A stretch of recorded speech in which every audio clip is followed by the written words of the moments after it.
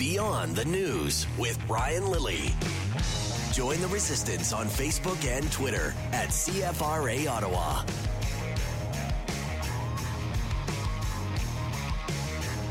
Happy long weekend, everybody. The unofficial start of summer. Maybe you heard that Bill Carroll was outside this morning. Maybe you heard that I'll be there. But apparently I'm inside. I don't get to take class outside today, miss. That's okay. I'm a pasty redhead that'll just burn in the sun anyway. Let's face facts, folks. There's not enough sunscreen in the world to protect me from the sun's rays. Just like there's not enough liberals in the world to protect Justin Trudeau from the outrage that you were all feeling yesterday. I want to go back to that a little bit. And I'll welcome your calls on it again. His full apology, the government removing Motion 6. But I said yesterday that this is part of a pattern. I was focusing on his legislative pattern. I was focusing on the fact that they don't want any debate, that they were trying to shut down the ability of the opposition to have a say in shaping legislation, that they were trying to act like the dictators they accused other parties of being in the past, that they were doing the exact opposite of what they promised the Canadian people. But then I was thinking later on about Justin Trudeau's behavior, whether it be in the House of Commons or his comments about how he will react if he doesn't get his way, or how he treats the media, at least media that ask him tough questions and media that don't fawn over him. And then I remember back to, that's a few years ago now, Peter Kent was the Minister of the Environment. There'd been a big conference, and Kent was asked a question by the New Democrats. And he stood up and tried to answer it. And if you remember, Justin Trudeau called him a piece of excrement in the House. Listen. Well, Mr. Speaker, my honourable colleague, if she had been in Durban, would have seen that, in fact, Canada was among the leaders in creating the... Order. Order.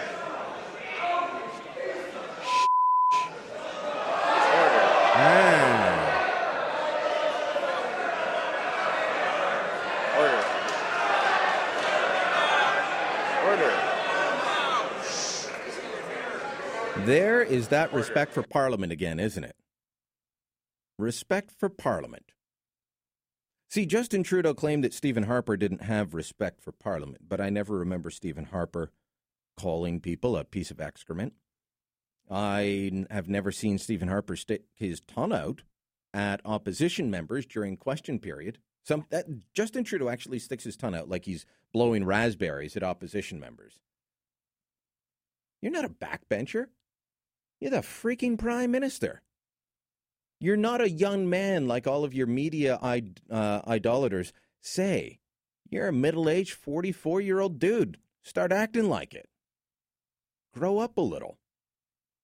But yesterday, as they were debating the whole thing about his apology, his third apology on the issue, opposition MPs pointed this out. But you notice he had to give 3 apologies because the first 2 were not really apologies. He did that, well, I'm sorry if I offended anyone, but, it's their fault. They started it. Sounded like my kids when they were 5, which is kind of how he reacted when he called Peter Kent a piece of in the Commons and then was called upon to apologize. Let's go in Mr. Peabody's Wayback Machine one more time and listen to his apology back then for insulting Kent. I see the honourable member for Papineau rising, and I think I'll recognize him first. Thank you, Mr. Speaker. During question period, the Minister of the Environment chided the Member of Parliament from Halifax for not having attended the conference in Durban after he prevented any member of the opposition from attending in Durban. Therefore, I lost my temper and used language that was most decidedly unparliamentary, and for that I unreservedly apologize, Mr. Speaker, and withdraw my remarks. The devil made me do it. The devil made me do it. It's not my fault. That's what that apology was. I'm not old enough to actually remember Flip Wilson doing the devil made me do it on TV. but I've seen the clips, and I've definitely seen my children use that kind of language. Well, yeah, I'm sorry, but they made me. And that's what Justin Trudeau did twice on Wednesday. It was only once he was scripted, once he could have his best drama teacher voice, his soothing tones, talking about respect, that he sounded like he might be sorry. But when he was actually on his feet, having a think, like I do here for 4 hours each and every day, he couldn't do it. There was no adult supervision of him. No one forcing him. Nobody saying, hey, what you did makes us all look really bad. Go fix it. So I do take his apology with a big bag of salt. And I think you should too. But I will say this, there was a victory just after I got off the air yesterday. The government backed down on Motion 6. They withdrew Motion 6, and they announced that in question period under pressure from Rona Ambrose and the Conservatives, as well as Tom Mulcair and the New Democrats. What's Motion 6? This is the motion that, if passed, would have changed the rules of the House of Commons to take away all kinds of tools for the opposition parties to have a say. It was another attempt by Justin Trudeau to act in a dictatorial fashion, to act as a petulant child and say, you will move faster to push through my legislative agenda, which is exactly what he was saying when he stood up and stormed across to grab Gord Brown by the arm and drag him to a seat after a whole 46-second delay. Poor Muffin, you had to wait 46 seconds. Poor Muffin. What are your thoughts on this? 521-TALK, 521-8255. We left people hanging on the line yesterday. If you want to have your say on it, you can call in now, or you can email me, beyondthenews@cfra.com. But let's have a conversation about this. I will also throw out another topic here. Mike Duffy as scapegoat. Mike Duffy had his name dragged through the mud. He faced 31 criminal charges. He had to empty his bank account, I am sure, in order to pay for the legal services of Donald Bain. And then he was acquitted. Now we've got Pamela Wallin, charges dropped yesterday. Mac Harb, charges dropped today. Did they see the writing on the wall? Did they just decide it's not worth it? Or do you think that this was really a case of, well, we got what we wanted, Harper's out? I think there's a little bit of that going on here. I'm not going to say that's the job of the Crown prosecutors, but I will say that's the attitude of far too many people. At least Harper's gone. Duffy served that purpose. I'm sure at this point Mike Duffy wants Harper gone as well. I'm sure he's very happy with that, and I'm sure there's no love lost between those two men. But what are your thoughts on Wallin and Harb having their charges dropped after Duffy went through 31 charges after a long legal ordeal? What are your thoughts? 521-TALK, 521-8255, star 580 on Bell Mobility, or beyondthenews@cfra.com.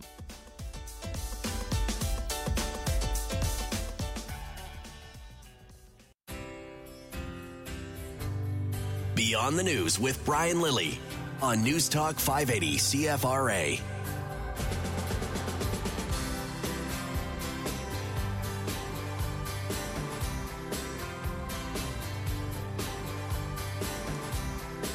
I had a few emails asking where Rob and Lowell are. Rob will be back end of the month. Lowell, he's just away for a week sunning his bun somewhere. Lowell in a Speedo on a beach. That's what we're all thinking about, huh?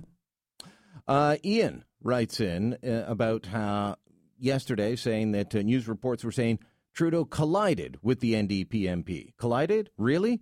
So that's how it's going to be spun now? Well, some people were spinning it as an alleged manhandling, so there's that.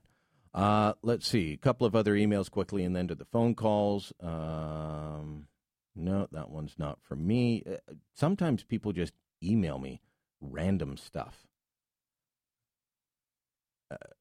Renee writes in about Mac Harb. Mac Harb is off the hook. He won't be prosecuted. Doesn't mean he's not guilty, just that the likelihood of a guilty verdict is doubtful because the rules on how much senators can help themselves to our money are too fuzzy. Now either the people making the rules are incompetent or the senators are not bright enough to understand them. Now the rules are pretty loose enough for someone to buy a cottage 103 kilometers from Parliament and then claim that as their primary residence, even though they had never, ever lived up that way and had been an Ottawa Centre kind of guy since they moved to Canada.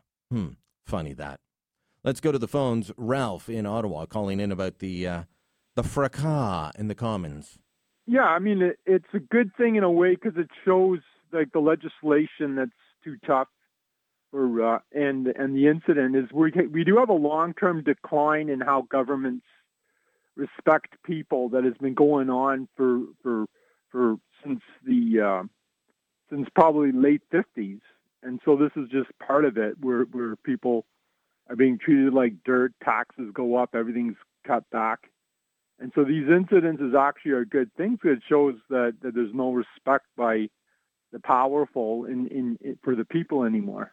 Well, there's no respect from the Prime Minister for Parliament. I think he feigned it yesterday, but I think his track record shows otherwise. Look, let me give you other examples of him not having respect for the little people. He had said that if the people of Canada had voted for Stephen Harper, he would, if it keeps going that way, that he would vote for Quebec separation. He said that in an interview. He would rather live in a separate Quebec than a Canada governed by Stephen Harper. He didn't like questions from some media, so he started banning the old Sun News. And then a CBC reporter actually asked him a tough question. A guy who is always fair and a straight shooter asked Justin Trudeau a tough question. He turned around and said, well, you're obviously from Sun News. So, no, he wasn't. So this man does not have respect for the little people. He does not have respect for the House of Commons. Well, I think he's just one of a tin soldier that are all the same. They could be in business. They could be in everywhere. Like the Canadian people are seeing their lives go worse gradually. And it's really the nation's leaders are far more than a prime minister. He does what other lobbyists put into you. All right. And he's not, leader is alone, even in a dictatorship. And people put ideas in the lobbying of politicians, and so we keep getting worse and worse lifestyles. Thanks for the call, Ralph. Standards of living. Let's go to Manny in Ottawa. Manny, you're on Beyond the News. Good morning, Brian. How are you? Perfectly adequate today. All right. You forget one very important thing that Justin did that I think tops everything that he's done in Parliament and everything else, and that is when he unilaterally booted out all the senators from caucus. And why I believe that's extremely important, the Liberal Party of Canada has a constitution. And in that constitution... Constitution, Manny. Don't get in the way of the great Trudeau. I mean, you saw what will happen. Do these old senators, some of them are old, they're frail, do they want to be manhandled like Gord Brown? No, but here's the point. But the point is that these senators were constitutionally entitled to be part of the Liberal Party, and the convention was only weeks away, and Justin couldn't wait to remove that provision from the Constitution and did it unilaterally, breaching his own party's Constitution. And my point is, if you can do that as a dictator to your own party, our Constitution, our Parliament doesn't stand a chance. He didn't have consultations. He didn't even, as far as I understand, talk to his own MPs in the caucus. He made that decision on his own, well, with Jerry, up in the office, and then came down and announced it. It was like Moses and the Ten Commandments being handed down. In direct violation of the Constitution of the Liberal Party, and not one Liberal was offended that he breached his own Constitution.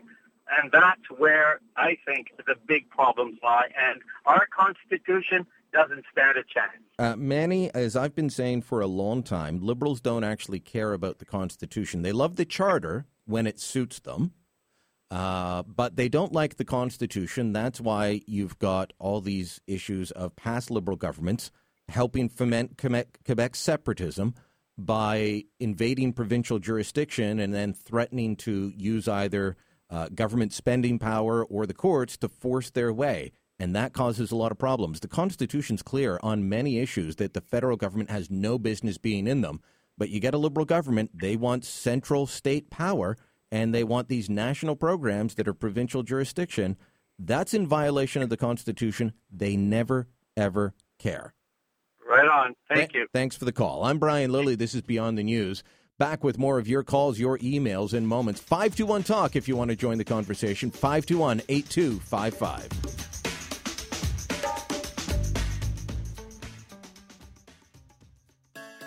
You're listening to the leader of the unofficial opposition, the rebel himself. Beyond the News with Brian Lilley on News Talk 580 CFRA.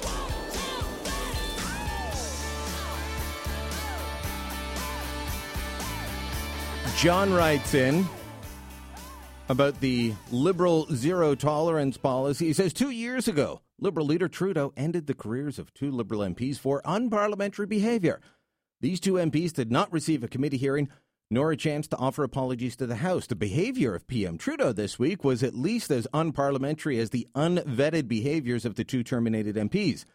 It's my opinion that the same Liberal Party rules that the 2 MPs were judged under should equally apply to PM Trudeau. Here's the problem, John, and it's the problem that Manny raised in the call just a little while ago. Trudeau is the one that makes up the rules. There's no Liberal Party rules per se. They're Trudeau rules, just like he threw out the Constitution of the Liberal Party to eject the senators. He made up the rules to eject those 2 Liberal MPs. And not much came of that, did it? Michelle in Hull, you're on Beyond the News. Good morning, Brian. Hello. I've been watching the video nonstop, and I think for you to say that he dragged the whip away, I think it's a little overreacting. I think you're overstating it. You tell me what happened. Well, you clearly see that the NDP are playing a game. Okay, that Mulcair is on one side, NDP on the other side. That does not matter a whit. Yeah, but wait. Let me finish talking.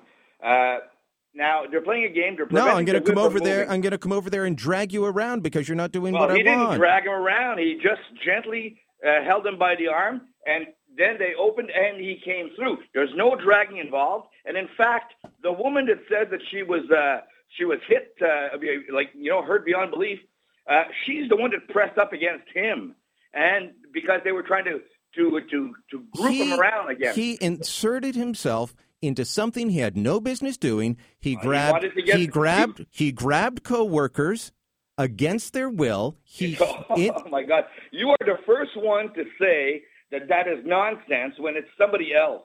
Really? Your hatred of the Liberals is making you so biased. It's insane. Really? Because when Donald Trump's campaign manager did it, I denounced him, didn't I? Well, that's because Donald Trump is a nut bar, and you know it. Oh, but if Donald Trump would be an upstanding citizen, somebody that's got a potential to win, and you would not have done that. But you know he's a crazy. Baloney, Michelle. You don't know anything about me, obviously. Oh well, I know. I do know a lot about you. I've listened to you a lot. Yeah, I used to listen to you on Sun, and I know what kind of guy. Sometimes you're fair, but most of the times, if it's about Liberals, you are completely unfair. So and let me tell you, I'm a very conservative. Under what circumstances? And I believe you. Not at all. But let me ask you, under what circumstances? I'm a conservative, but I'm a Canadian first. As a Canadian, under what circumstances is it okay to grab co-workers against their will?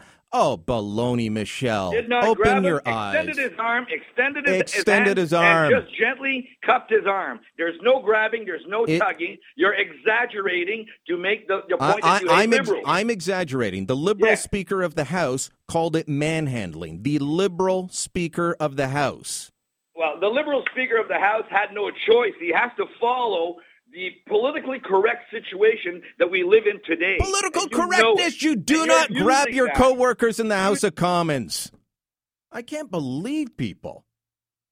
we can debate whether, they're overreacting about Ruth Ellen Brosseau. And some people are claiming she's laughing. That's a load of baloney as well. She was not laughing. But sitting there saying that this is acceptable, saying there was nothing wrong with it, they were delaying his agenda. Oh, so he gets to throw a temper tantrum? Give me a break, people. And if Stephen Harper did this, you're darn right I would be denouncing him. I would be saying this was unparliamentary behavior, and Michelle would be calling up and saying he should resign. We should have recall legislation. We should get rid of them. It's unbelievable. Let's go to Guy in Carp. Guy, you're on Beyond the News. Good morning, Brian. Mm-hmm. Second whining, complaining conservative male here. I'd be curious to know what your thoughts are. Should it happen that Mr. Gord Brown, the opposition whip, if he had turned around and drove Justy right in the mouth, I wonder what the I would have called for him to be ejected.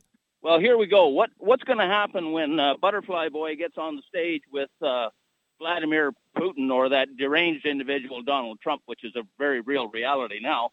I sincerely believe that he would not touch one of those individuals. He would, in all probability, speak quite emphatically towards them, but I would sincerely doubt that he would come anywhere within 3 feet of them and touch them. Yeah. That's assault. You don't even have to touch someone to be charged with assault. Well, I read out on the air yesterday the definition of assault passed by our own parliament, and it qualifies. Do I think there should be charges?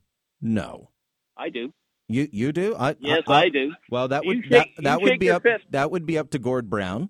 You take your fist and shake it in somebody's face, and you will get charged with assault. You do not even have to touch them. Ask me how I know this.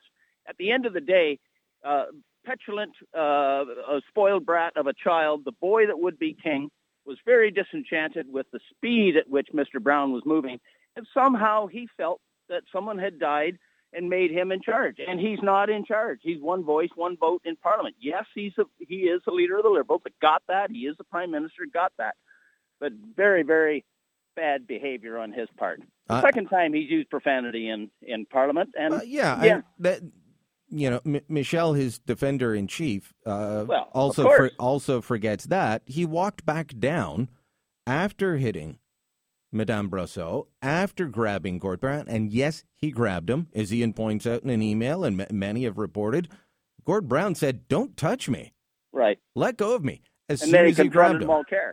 He confronted him. I mean, he went back down and started yelling and cursing at MPs, right, including women. And, he's a feminist. We're not supposed to do this. This is 2016, after all. Well, exactly. Thanks for the call, Guy. All right, bye-bye. Alex in Canada. Alex, you're on Beyond the News. Yeah, Brian, I can't believe they dropped the charges against retired Senator Mohammed Harp. I can't believe it. So his name's Mac Harp.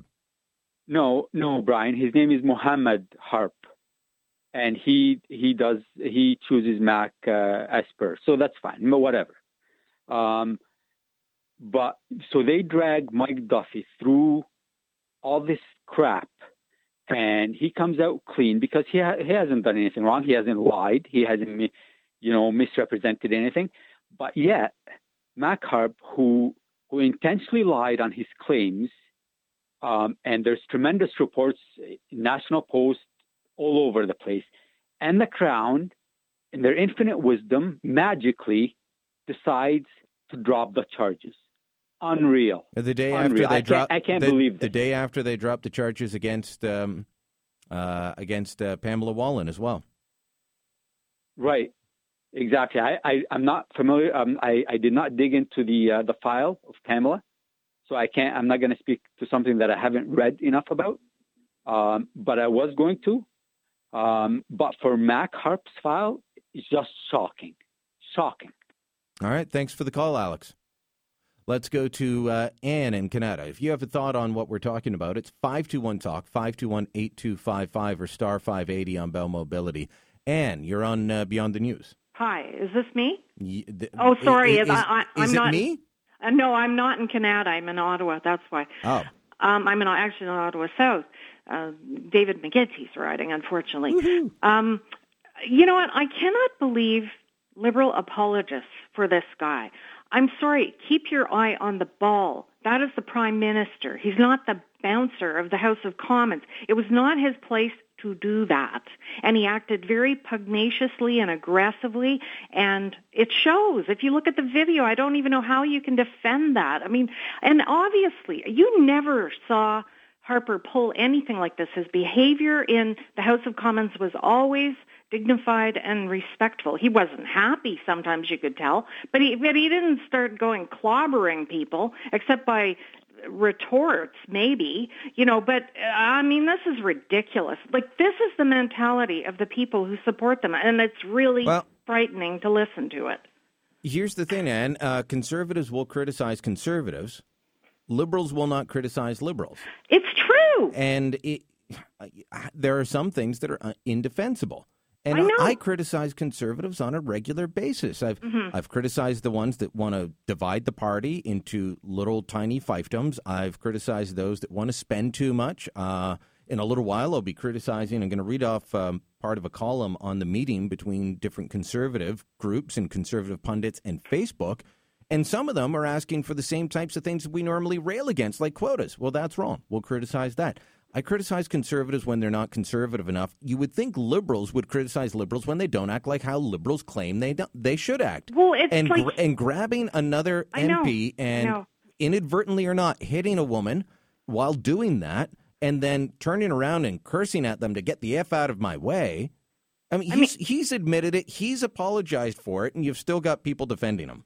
It's embarrassing. I don't happen. I know. It's crazy that anyone can defend that. It's terrible. And if Harper had ever behaved that way, the only time he ever came close for me was when he went up to Putin and told him, you have to get out of the Ukraine. I thought that was a little bit sassy from Harper, but I loved that, and I think most Canadians did. Well, that's telling off a bully. Yeah. On the international stage. But I mean, Harper never walked across a house and started pushing people. This guy's showing his true colors. He's a little mini dictator who he likes everything his own way, and he acted like a big baby. And I just hope he shows more of this, and I hope the media starts being a little more honest about it, because most of them are still protecting him. All right, Ann, thanks for the call. Okay, bye. 521-TALK, 521-8255 if you want to join the conversation, or email. It's beyondthenews@cfra.com. Back with more Bilo in moments.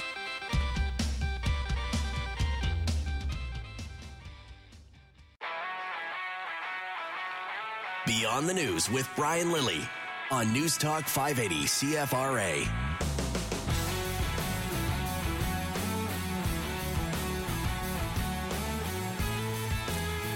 Oh. Friend just sent me something that makes me smile, makes me like Brad Wall even better. Headline from a left-wing website denouncing Brad Wall and his I can say the province's name. Saskatchewan Party, Brad Wall and his Saskatchewan Party, they were reelected recently. They had their throne speech earlier this week, and the environmentalists hate it. Wow, I just like them even more now. Let's go to Peter in New Edinburgh. Peter, you're on Beyond the News. Yeah, good afternoon or good morning, Brian. You're doing a great job in explaining exactly what happened, and even the Globe and Mail is doing their part to expose this silliness. But I think the state broadcaster, they are Trudeau cheerleaders, and with 150 million reasons behind it, all that extra money he's given them, and even they couldn't spin this as anything other than he grabbed Gord Brown. I tell you what's going to happen, and for all the people listening right now, they heard it here first. What's going to happen within 2 years?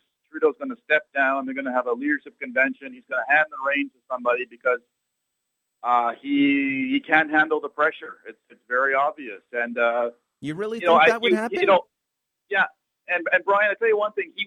Trudeau would. These are character issues, and these issues would not be happening if Trudeau didn't have a trust fund and he was forced growing up to to pay his own way and to learn the lessons of life, which he clearly has not had happen to him. And, that's why we're seeing this. Who do you think he's going to step down? I think you're Absolutely. the second person that's told me that, and I'm a little surprised that people think it. No, absolutely, because he's so you think the pressure will mount on him and he'll just crack? Absolutely, because we're only 6 months into this Liberal program, and the pressure is going to be death by 1,000 cuts, and the media is now so pervasive and 24/7 that he's not. And of course, the Conservatives are going to be chipping away as well, and at the end of the day, he doesn't need the money, and I don't think he can bear the pressure that's going to. I don't know. He's got that lifestyle now, though, Peter. You're in New Edinburgh. You're not far from where he's living the high life and giving up the car and the driver and the. Well, Brian, I really think that we would have a different prime minister if he hadn't been spoiled growing up and had to pay his own way like the rest of us. I mean, this kind of behavior, if there's more of this kind of behavior, this affects our dollar, affects tourism, it affects everything about us. All right. Thanks for the call, Peter. Yeah. What do you think? Do you think Justin Trudeau's going to step down? Do you think he'll crack under the pressure? Interesting theory. 521-TALK, 521-8255. Claire in Orleans, you're on Beyond the News. Well, hi, Brian. It's so nice to talk to you. And you. Thank you. So, that spoiled brat there, he's immature. He shouldn't have been there at all. People that voted for him, stop complaining. They asked for it. He's immature, that guy. He's a spoiled brat. He had everything from his dad and his mom, and he's still doing the same thing. He can't handle the pressure. He can't handle at all. He's got to turn crazy just like, that's it, point. That's all I'm going to say. All right. He's immature. Shouldn't have been there at all. He acted immature. I say it's time for him to grow up because... It's time him for to grow up, and he never will. He's acting like Obama. The way he walks, the way he does everything, he thinks he is. But he's got to get his red wagon fixed up. It's coming. It's coming, you'll see. Thanks for the call, Claire. Okay, thank you. Have a good day. It was nice talking to you. And you. Terry emails in, maybe Parliament should be held in a giant bouncy castle so nobody gets hurt. After all, Justin Trudeau was a former bouncer. Time for one more call? Sure. Let's go to John in Rockland. John, you're on Beyond the News. Yeah, good morning. Yesterday you said something about Trudeau's being only one man on the floor. You were completely off base there. How? The Prime Minister of this country is, I'll exaggerate, is the Führer of this country. Is the what? The Führer. In other words... Did you say the Führer? Yeah. And I'll explain. I don't like that term. Okay, I don't like that term applied to anybody. Dictator. Okay? But when you are on the floor of the House of Commons, the Prime Minister they're considered first among equals.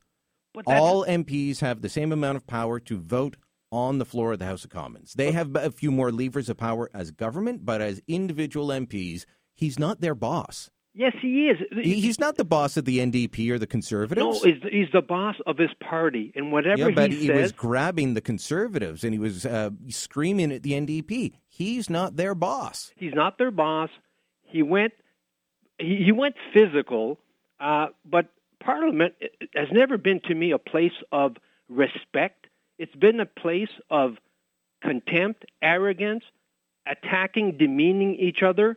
It is the last place on earth where respect for the individual and the thought process has ever been accepted, or since 1968 when I started following politics, and it's gotten now to the point of being physical.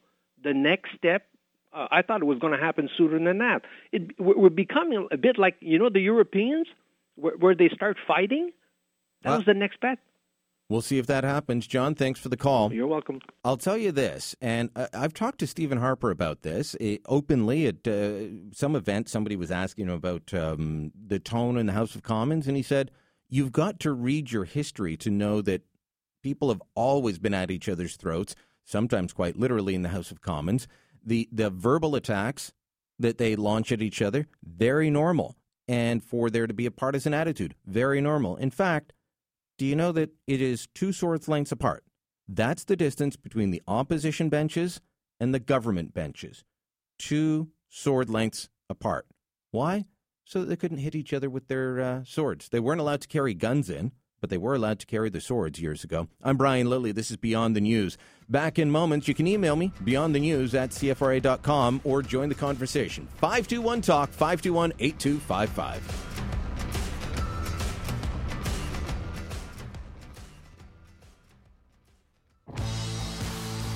Beyond the News with Brian Lilley. News Talk 580 CFRA. Round and round and round we go on the ship and sing. Everybody gather round the man who king. One man walks while one I think that song, Little Jeffrey Hatcher and the Big Beat from the 80s, I think that sums up Justin Trudeau, doesn't it? The man who would be king. Everybody gather round. Paul in Greeley, are you ready to gather round the man that would be king and cheer him on?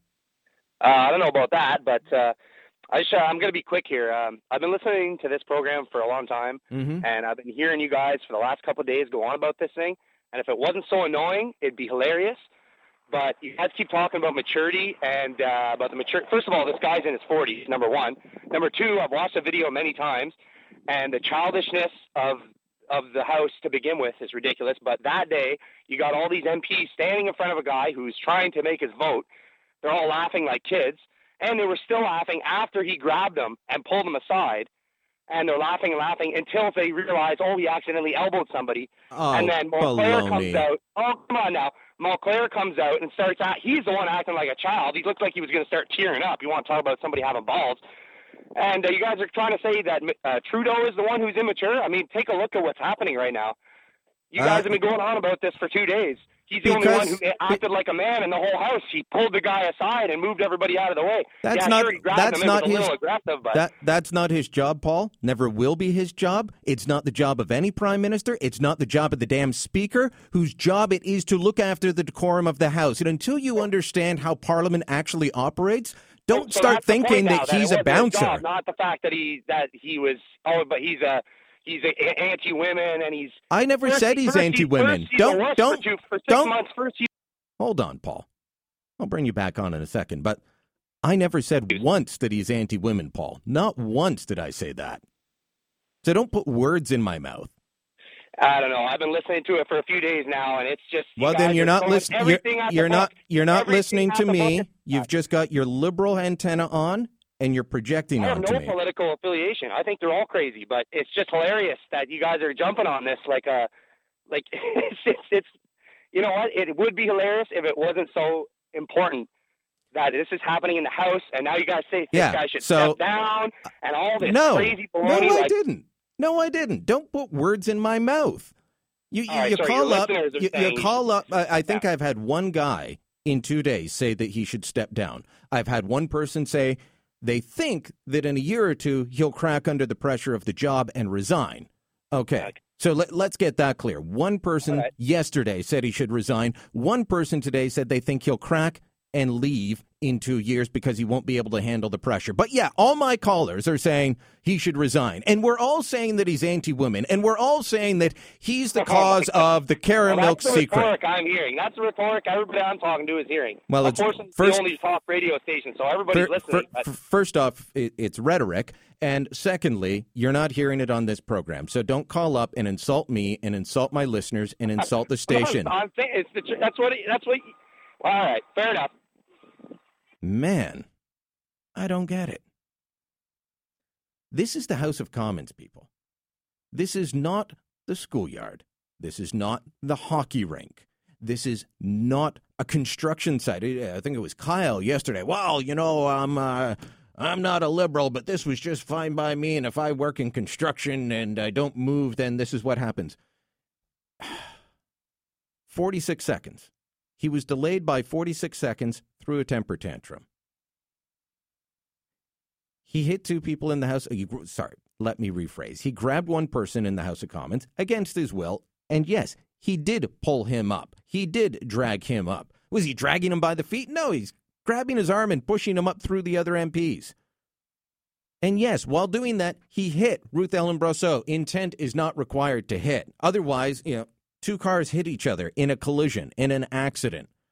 Do we say, oh, well, they didn't hit each other because they didn't mean to hit each other? I mean, the drivers were just not paying attention, so therefore they didn't hit each other. I mean, listen to how we parse words so that, and look, I'll admit there are people who hate Trudeau that are parsing the words the wrong way in order to make it sound even worse.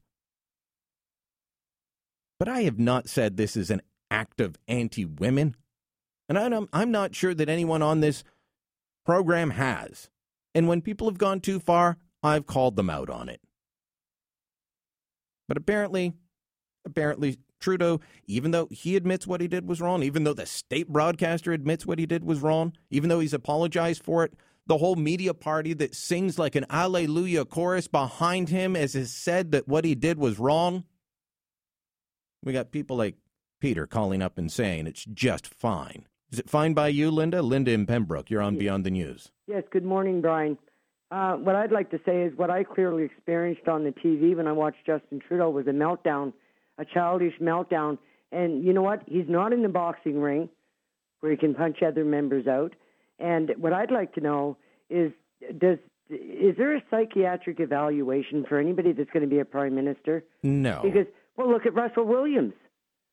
Look what he was. Okay, we cannot compare Justin Trudeau to Russell Williams. And yes, I know he was a high-powered guy. He actually helped fly the Prime Minister Harper around. Exactly, but I'd like to know if... No,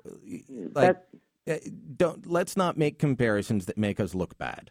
Well, the thing is, I won't be a bit surprised if this happens more in the future. And I think he's been widely influenced by Barack Obama. I can't think of it happening before. Well, so I don't expect it to happen a whole lot in the future.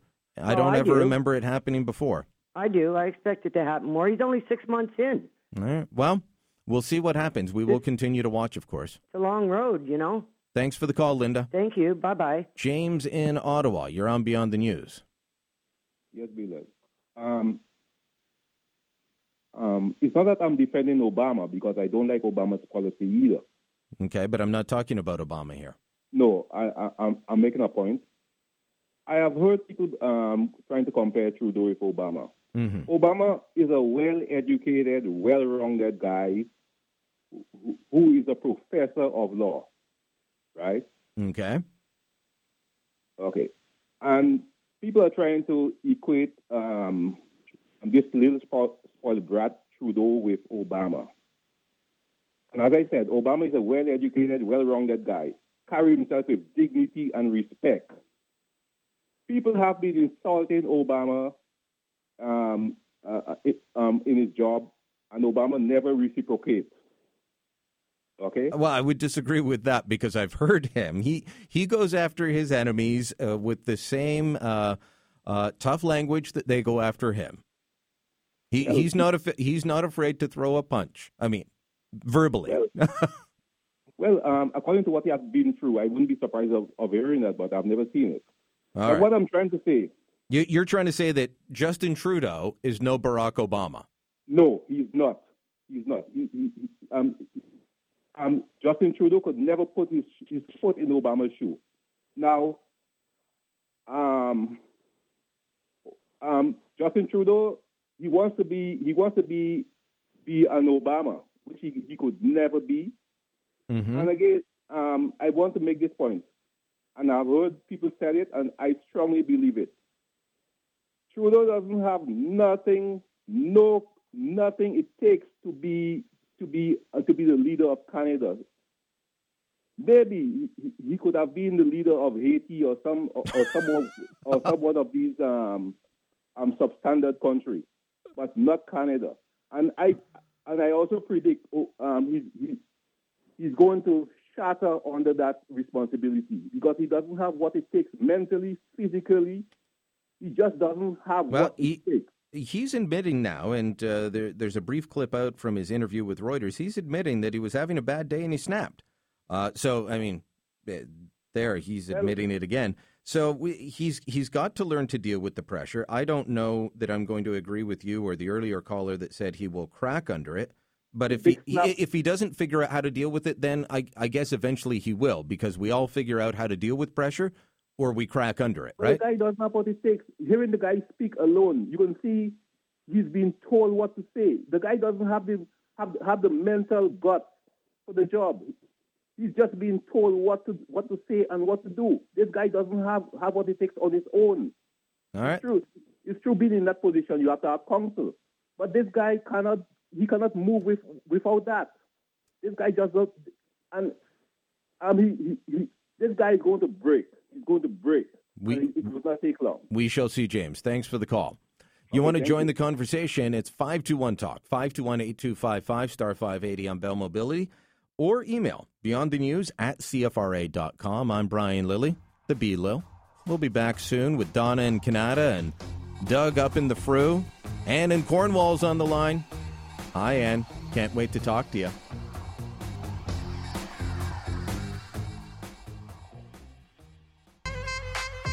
This is Beyond the News with Brian Lilly. Follow the outrage on Twitter @CFRA Ottawa. Give it to me, I'm worth it. Baby, I'm worth it. I'm worth it. You know, I want to apologize to you, the audience, because I lost it on Peter there, and I'm fine with people calling up and debating me and give it to me, right? Just give it to me. I'm worth it. But what drives me nuts, and this is why I try not to be the stereotype that the haters have of this show and this program. Oh, you just yell at callers and hang up on them. But when someone calls up and starts putting words in your mouth, and then you say, no, that's not the case, and then they keep putting words in your mouth, and they project onto you all the things that they hate, and none of it's true, and they will not let you speak, well, I lost my temper. I'm good with debate, but let's have an honest debate, people. Let's not set up straw men and then beat them up. And that's what Peter was doing. You guys are all saying this. No, we're not. Donna in Canada, you are on Beyond the News. Good for you for losing your temper, and you should do it more often. I just have to, seriously, you can't let these people get away with that sort of thing. I'm absolutely flabbergasted as to how the lefties can put a spin on what happened. Let's be fair, Donna. Let's be fair. Yes. New Democrats are upset at Justin Trudeau. So it's big L liberals who are defending the indefensible here. Oh. The dippers on the left are saying the same thing the conservatives on the right are. Wait a second. Sir, if Stephen Harper had ever behaved in that fashion, not even with the actions, just the foul language, they would have demanded that he step down. I mean, it's so incredibly unacceptable what happened. There's the Prime Minister of Canada. It's mind-boggling, and they're making excuses for that kind of behavior. Unfortunately, the Canadian people have elected a Cub Scout to do a general's job. This young kid has got no life experience. He's a drama teacher, and he's simply a spokesperson. He has a bad temper. He's immature. He's a kid trying to do the general's job. And God forbid, where are we going to be in 4 years' time? 44 years old, Donna. 44 years old. He needs to act like it. But he has no life experience. He's been living off of a trust fund. I mean, he hasn't got a clue how to run a country. Donald Trump, on his worst day, would never behave in that fashion. Never, never, never. And we're accepting this? Well, all the liberal supporters that ask how anyone can back Donald Trump and the things he says need to ask themselves, really, what are you defending? Right? Because they all say Trump acts in an awful way. Trump does this. How can you defend what he says or does? They're defending the indefensible with Justin Trudeau now.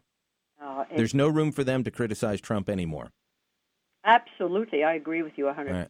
Anyway, thanks for the call. He needs to. There has to be repercussions to what he has done. Stephen Harper was always prime ministerial. I would agree. Got to run. Thanks for the call, Always had Donna. class and dignity. Thank you. Let's go to Anne in Cornwall. Anne, you're on Beyond the News. Oh, hi. Yesterday we listened to the former speaker, right? Mm-hmm. Was it Andrew Scheer? Andrew Scheer, yes. Yeah. Okay. So wasn't he the young man who had to who was crying as he apologized to the House for misleading the House last year? Yes, he was. Well, hold on, Anne. Okay. He was crying, just like the master. Yes. Anne? Yes. I don't recall that. Of course not. But anyway, what does that have to do with the price of peanut butter in Japan? Because it's credibility. It's credibility. Are you going to defend Justin Trudeau now? I am going to say that he made a mistake. He apologized. But I have to say this. For decades, we've been saying, that House of Commons, it's a disgrace. We wouldn't even let our kids go there to watch. So I'm so thrilled we're going into procedures. Because you know what? Witnesses have to tell the truth. Not, unlike the House of Commons, which was actually... then you don't like watch Harper committees. instituted that you could mislead without being arrested. But in committee, you have to tell the truth. So I'm hoping... Obviously, you don't watch committees, Anne. I watch it all the time, and obviously you don't understand that you have to tell the truth. There's a legal obligation. That is why the Harper government used to send ministers who were not part of a portfolio so they could claim they didn't know anything. But the point is, that was during committee meetings. Here we go. Over 6 years. No, here we go. Okay, Anne making about the NDP now? Anne making excuses for Not Justin excuses. Trudeau. I'm trying to say I'm dying for this to go to committee because I want rules. I want fines. We don't need any more rules. Yes, we do. Otherwise, as even Elizabeth May said, there was mischief going on. And everybody said the big football player, why couldn't he move through to do the job he was supposed to do? They were using a procedural tactic to delay. It was not procedural. He was doing it on purpose It was against to the delay, rules. to protest the undemocratic actions of the government that you love and support. What undemocratic thing? It was a vote that was called. And I want to know in committee, what did the NDP do last week to change the schedule so that Liberals could not vote? Baloney. They didn't show up to work. And stop defending the indefensible. You're coming up with 15 different excuses. Unreal. Beyond the News, Brian Lilly, back after this.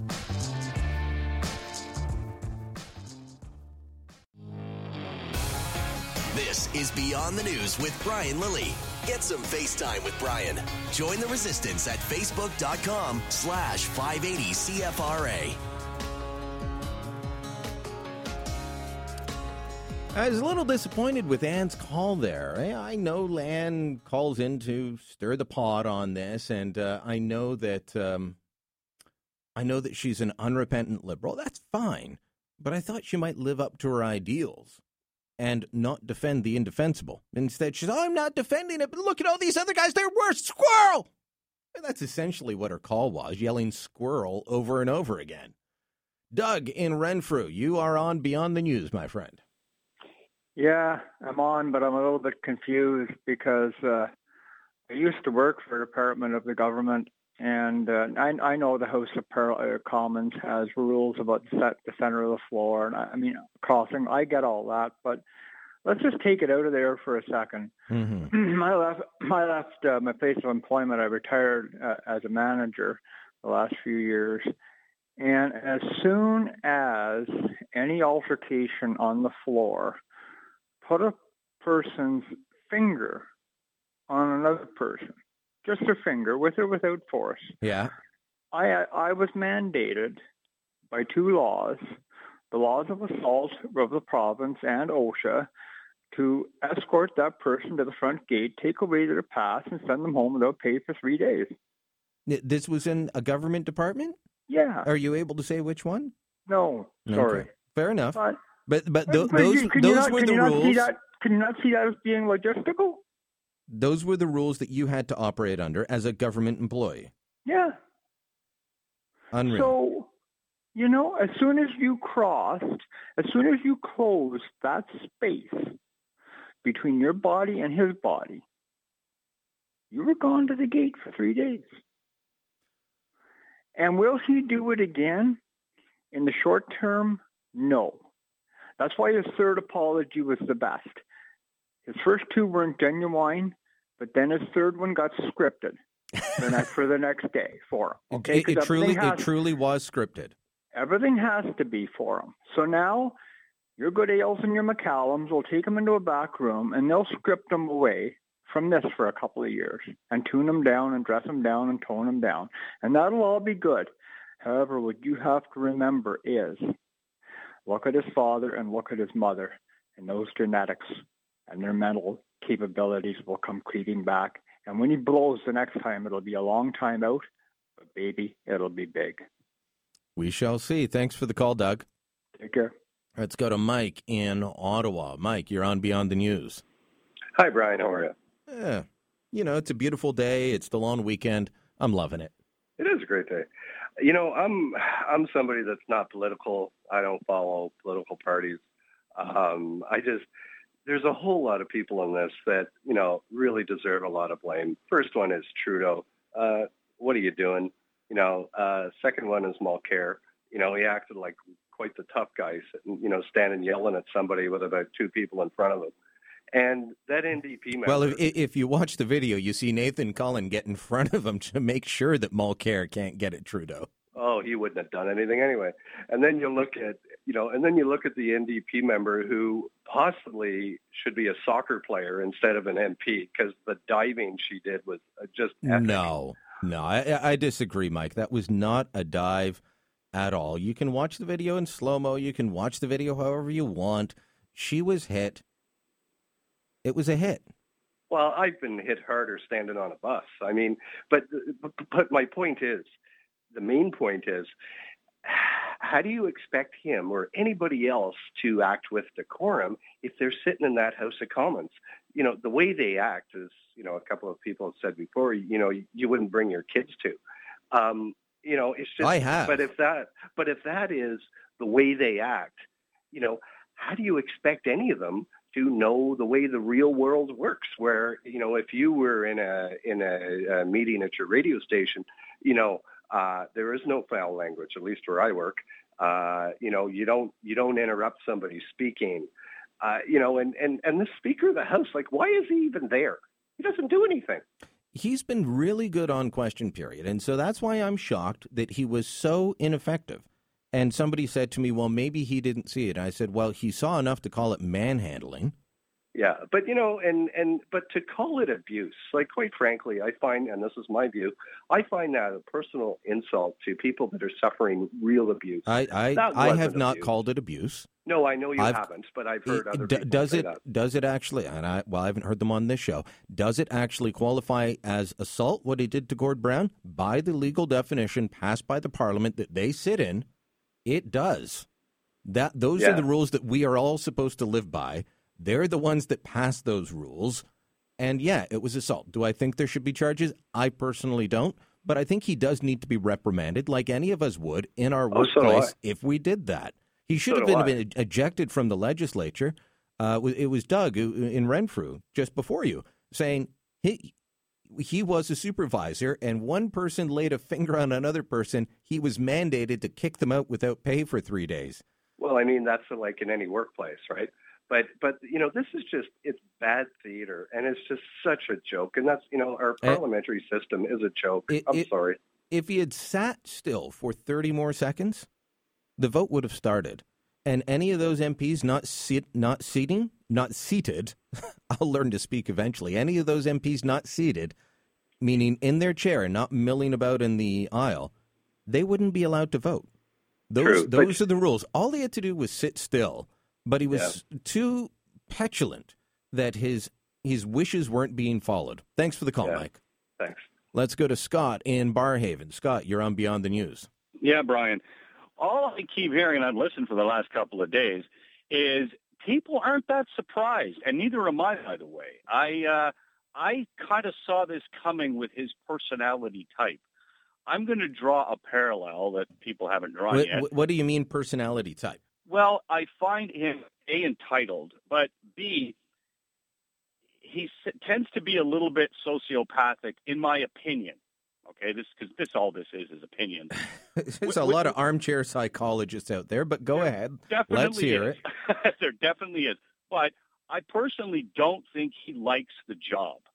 I really don't. I think it's more than he was bargaining for. And I think this 46-second delay was 46 seconds longer than he wanted to work.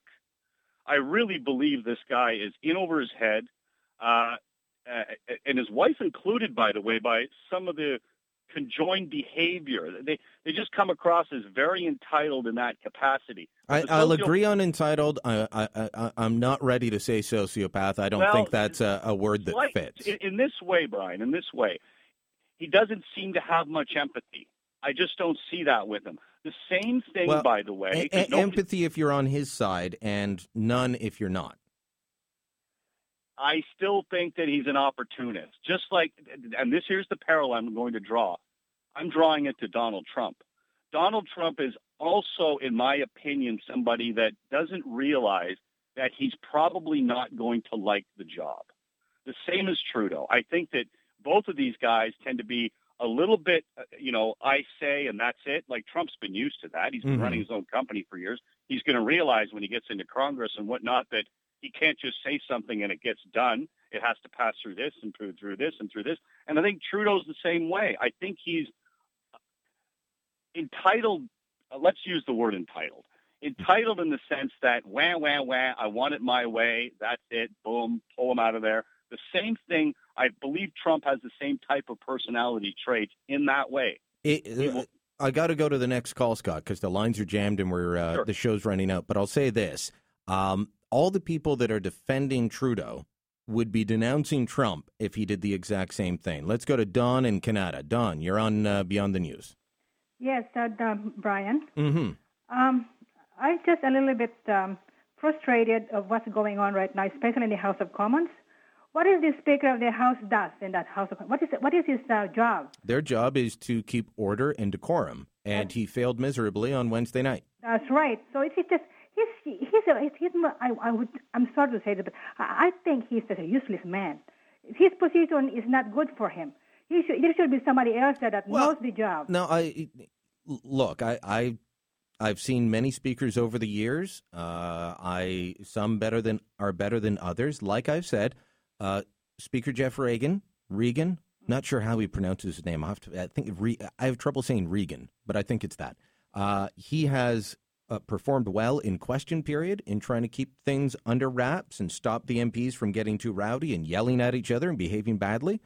But on Wednesday night, he just failed miserably in that moment.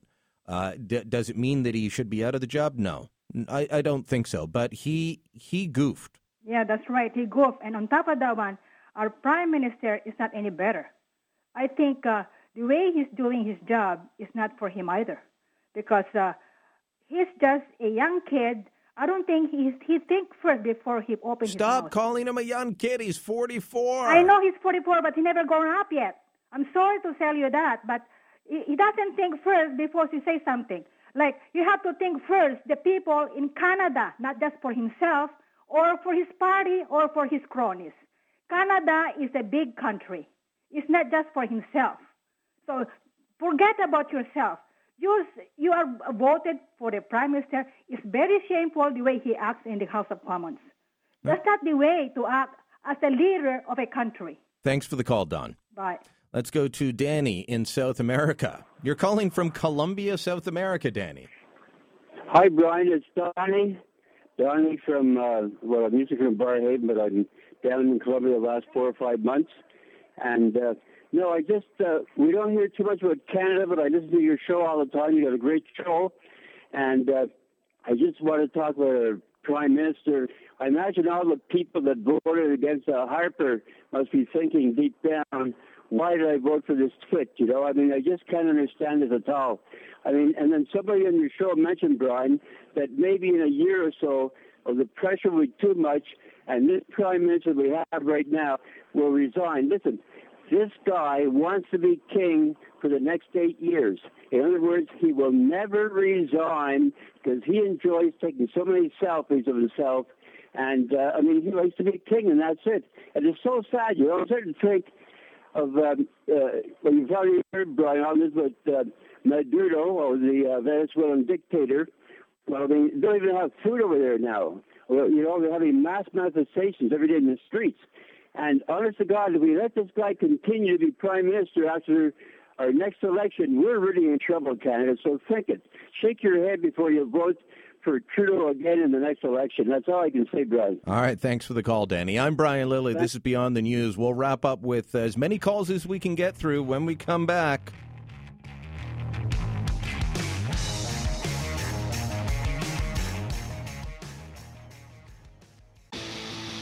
In a world gone mad, there must be resistance. You're listening to Beyond the News with Brian Lilly on News Talk 580 CFRA. The Raptors got manhandled last night like Justin Trudeau was on the floor. We'll talk about that after the news at the top of the hour. And then we'll also hear later on from Dean Brown, play-by-play voice of the Ottawa Senators, John Budden, on some market issues coming up in his weekly look at it. And it's Victoria Day weekend. I think we're going to talk to John Robson about a little bit of history and why we actually owe the Victorian era so much, despite what Miriam Monsif thinks. Ben in Canada, you are on Beyond the News. Hi, Brian. So I think what Justin Trudeau did was clearly wrong. For me, though, an apology is enough. He stood up there, he apologized, shouldn't have done it. I am certainly no fan of the Liberals. Kathleen Wynne, I can't stand her. I hate her. So I want you to know that I'm certainly not someone who supports the Liberals. That being said, I look at it as if Stephen Harper had done the same thing, and he didn't, but had he done the same thing, I would have been contented with an apology. Sorry, I was frustrated, because it's got to be pretty frustrating. You spend a lot of time on Parliament Hill. It's got to be pretty frustrating if you're somebody who wants to get something done, and it's stuck in this mire of process and infighting. And that process is how our government works, and 46 seconds is a little too short of a time to say, well, he was being delayed, so he lost his temper. I think he was wrong. He's finally gotten to the point where he's apologizing properly, but it shouldn't have taken 3 times. Well, that might be fair. The first time he's asked to apologize, he's like, well, I just extended my arm in assistance to the Conservative whip. Yeah. That was laughable. Then he gave the I'm sorry if, but apology. And then, as several callers have pointed out, once he got his handlers, they made him write a real apology. Shouldn't have taken 3 times. I watch the legislature on TV, and sometimes, and I'm sure it's the same for you, sometimes I want to jump through that TV and start going ballistic in that room. It's just not as functional as it could be.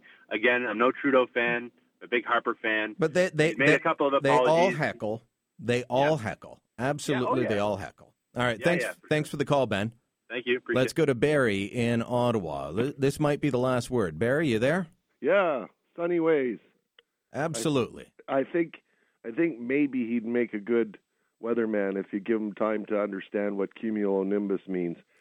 Anyways, I've noticed over the years, Brian, that the Liberals, when they're in power, especially when they're in power, they seem to have this air of arrogance, like, we know more than you do, we know everything, you can't tell us anything, and we're just going to go ahead and do what we want to do, even though we made promises.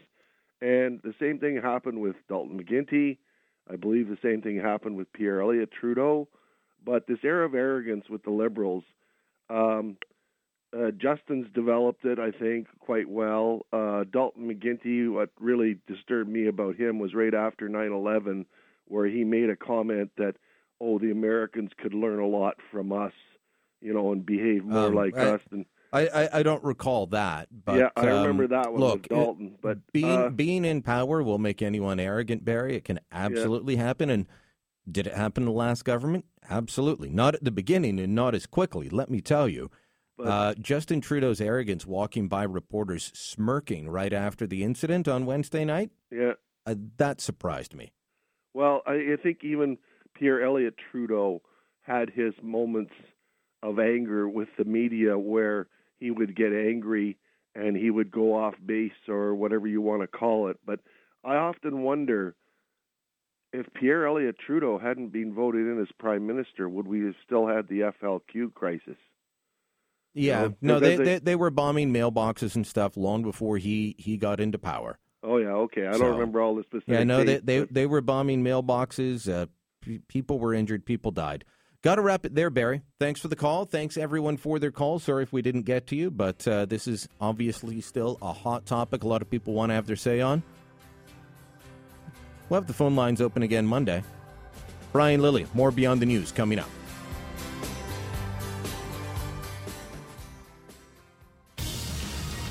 Some days, the resistance verges on rebellion. Beyond the News with Brian Lilly. News Talk 580 CFRA. And they will take a 2-0 lead across the border to the Air Canada Centre for Saturday night's game. Do or die for Toronto. No team in NBA history has ever come back from 3-0. Oh, sadly, that was the end of the game last night for the Toronto Raptors, going down 108-89 to the Cleveland Cavaliers and LeBron James. I'm getting into basketball a little bit, but as I've been telling the boys here in the production room, my youngest boy, is really getting into it. He's asking me about Steph Curry. He's asking me about LeBron. He's asking me about the Raptors. So I'm having to learn more. So I'm bringing in people that actually know.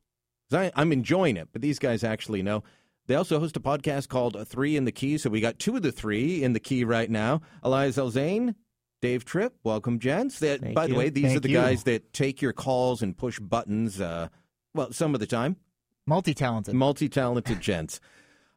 Glad to be here, Bilo. No team has come back from a 3-0 deficit in NBA history in the playoffs. So the next game Saturday? Saturday night at the ACC. Okay. Must win. Must win and huge. I was listening to Matty K this morning on with Bill Carroll saying they're not going to do it.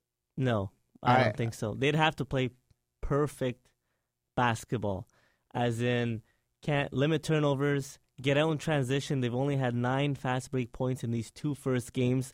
So you got to score the basketball before Cleveland can even set up their defense, because they're all over you. With a guy like LeBron and Tristan Thompson down low that anchors their defense, you're going to have a hard time getting to the paint if they're set.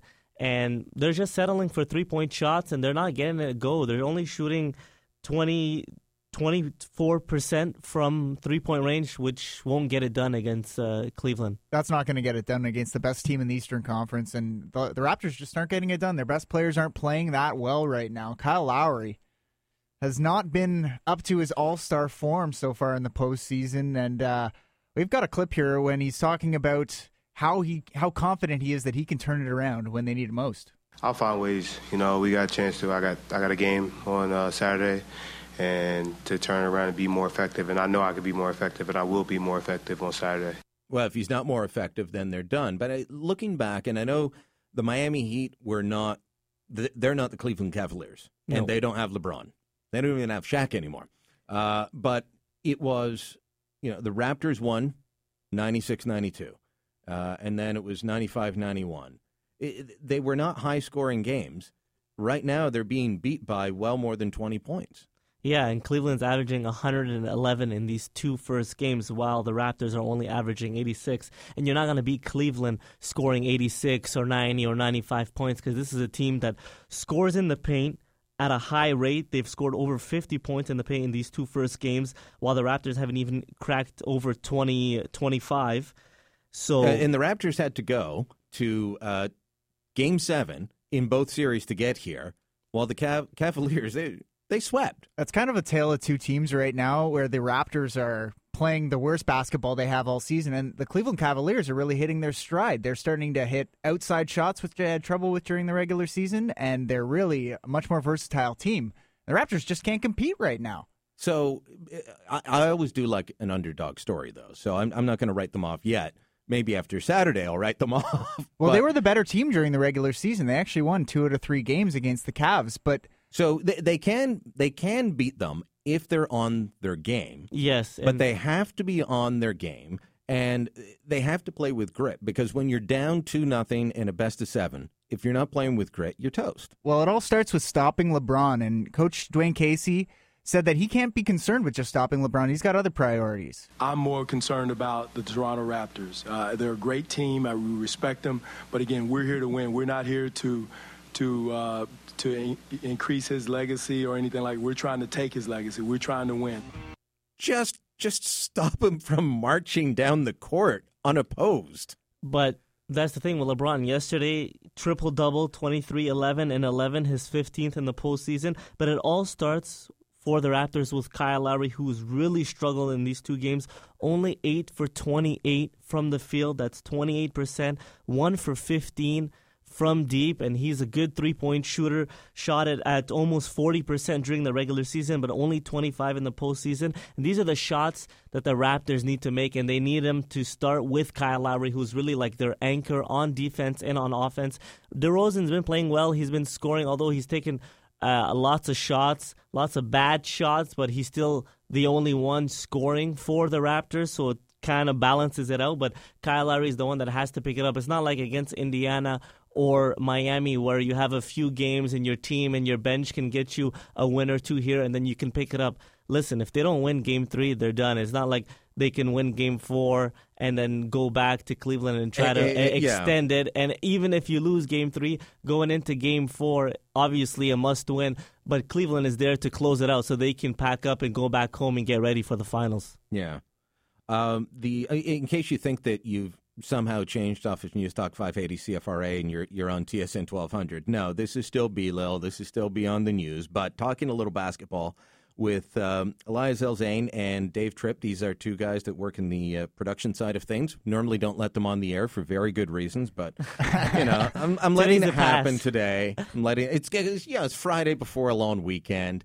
And they also host at 3 in the Key. Tell people where they can find. If you're into basketball and you want to hear in-depth basketball discussion, and obviously Elias is the numbers geek over here with the printout and all the stats. Where can they find your podcast and hear it? Just visit us at 3inthekey.ca and you'll find all the links to it's our Facebook. Number 3 in the key. inthekey.ca. You'll find everything you need on there. Our Facebook, our Twitter, our SoundCloud, iTunes, TuneIn. We're all over the place. It's just easy for people to go to our website. Basketball in Canada has been growing, especially in the Toronto area, in the GTA. It's become huge. And I was talking with Dean Brown about this a little while ago, that it is becoming bigger here, and we've got some of the best basketball in the country here because especially of the Ravens, but also I didn't know the GGs had turned up their for heat. The last couple of years, I'd say 5-6 years, they've been really competitive.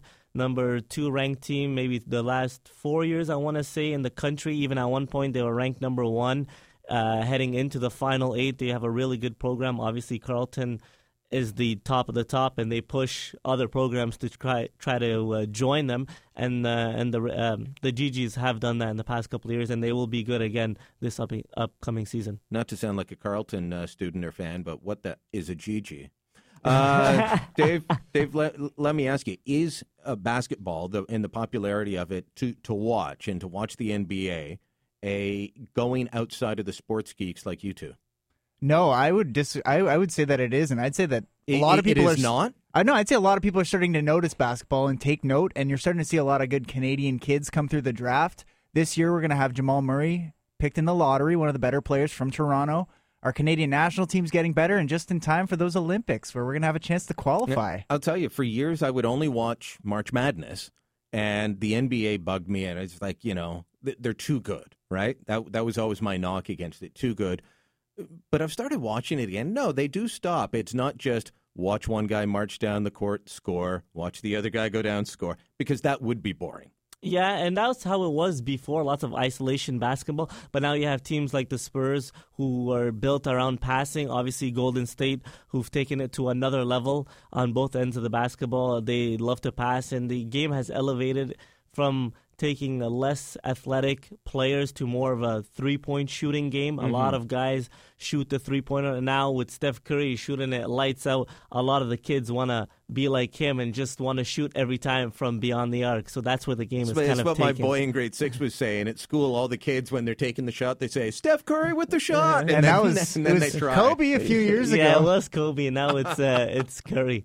So it's good to see that the game's evolving, especially in Canada. Going back to that point that you made, Brian, with the only Canadian team in the playoffs being from Toronto, the Raptors, and no Canadian teams in the NHL this postseason. So I think that's affected some of the viewers to kind of watch basketball and support the only Canadian team in a postseason this spring. So that's definitely helped. Yeah, by the way, Steph Curry did some of his foundational basketball in Canada while his dad was up playing for the Raptors years ago. Yeah, there's lots of videos of him warming up and taking shots at the ACC as a young, 14-year-old or whatever it was, and now he's a two-time MVP. He'd be nothing without us. Exactly. Yeah, let's claim him. His wife is Canadian, so yeah? Yeah. Okay, we'll go Dave, then Elias. Prediction for the score Saturday night. Can the Raptors pull out one Saturday night? What's your prediction on the score? You know what? I hope they can. I'm going to say they will take Game 3, and then the series will end in 5, but I think it'll be very tight. I think the Raptors will actually get scoring. Kyle Lowry typically doesn't sit down for 2 games in a row.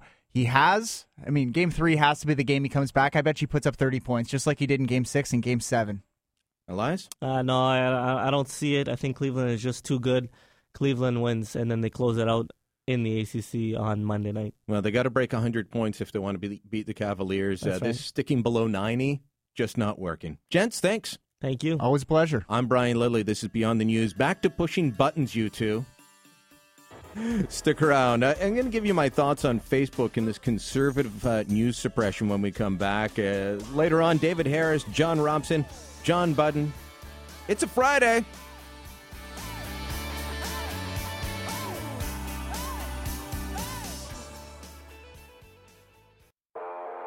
To you, he's rebellious. To official Ottawa, he's disdainfully insubordinate. You're listening to Beyond the News with Brian Lilly on News Talk 580 CFRA. You've heard about and we've talked about the issue of Facebook censoring news in their trending topics section. This became a story after a former employee spoke to Gizmodo and said, Yep, I was an editor at the trending section and was told to suppress conservative stories. You know, if it's about CPAC or Rand Paul or Ted Cruz or Glenn Beck or anything like that, don't put that in there, but, boost liberal stories. That's what they were told. Well, this week there was a couple of things happened on that front. One good, one bad. One, Mark Zuckerberg took a pile of conservatives to a meeting in California. And he spoke with them about how their whole business operation works and specifically about the trending topics, because that's one aspect. He promised to try and be better. He said there's no rule for this, but that if there's a problem, if there were certain editors, they're going to try and be better. And I want to read part of an open letter that Glenn Beck, who was in the meeting, wrote. And he spoke about what disturbed him. But I have to point out that here in Canada, on Wednesday night, as Elbowgate's trending all over Twitter, as people are talking about this online everywhere, there was no mention of what Trudeau did in Facebook's trending topics section until the Rebel.media posted a story on the Rebel blogger, the Megaphone blog about it. No mention of it. There was stories about his Komagata Maru. That was a big trending topic, apparently, but not this, which was very odd. Sometime around or after midnight, it finally became a topic 6 hours later. But I want to read to you a little bit about what disturbed Glenn Beck in the meeting that he had with Facebook. Beck says he went in with an open mind. Facebook is a very big part of his business, as it is mine. But he went in with an open mind. But what disturbed him was hearing conservatives use this opening to demand the things that conservatives normally fight against. Like, will you send your liberal employees for sensitivity training on conservative issues? Will you hire a specific quota of conservatives? We have to make sure, if you believe in conservative ideas and conservative values, and that's what I promote on this program, then we've got to make sure that we're not turning around and being what we're fighting against. And that is what was going on with some of the people. There's more than a dozen of them. That's what was going on with some of the people in this meeting. They wanted Facebook to do for conservatives all the things that conservatives normally fight against. Quotas, sensitivity training, PC ideas. It was absolutely ridiculous. We have to be better than that. You have thoughts on this? Email me, beyondthenews@cfra.com. When we get back, we're going to be talking with Dean Brown, play-by-play voice of the Ottawa Senators, and John Budden standing by. I'm Bilo. This is Beyond the News.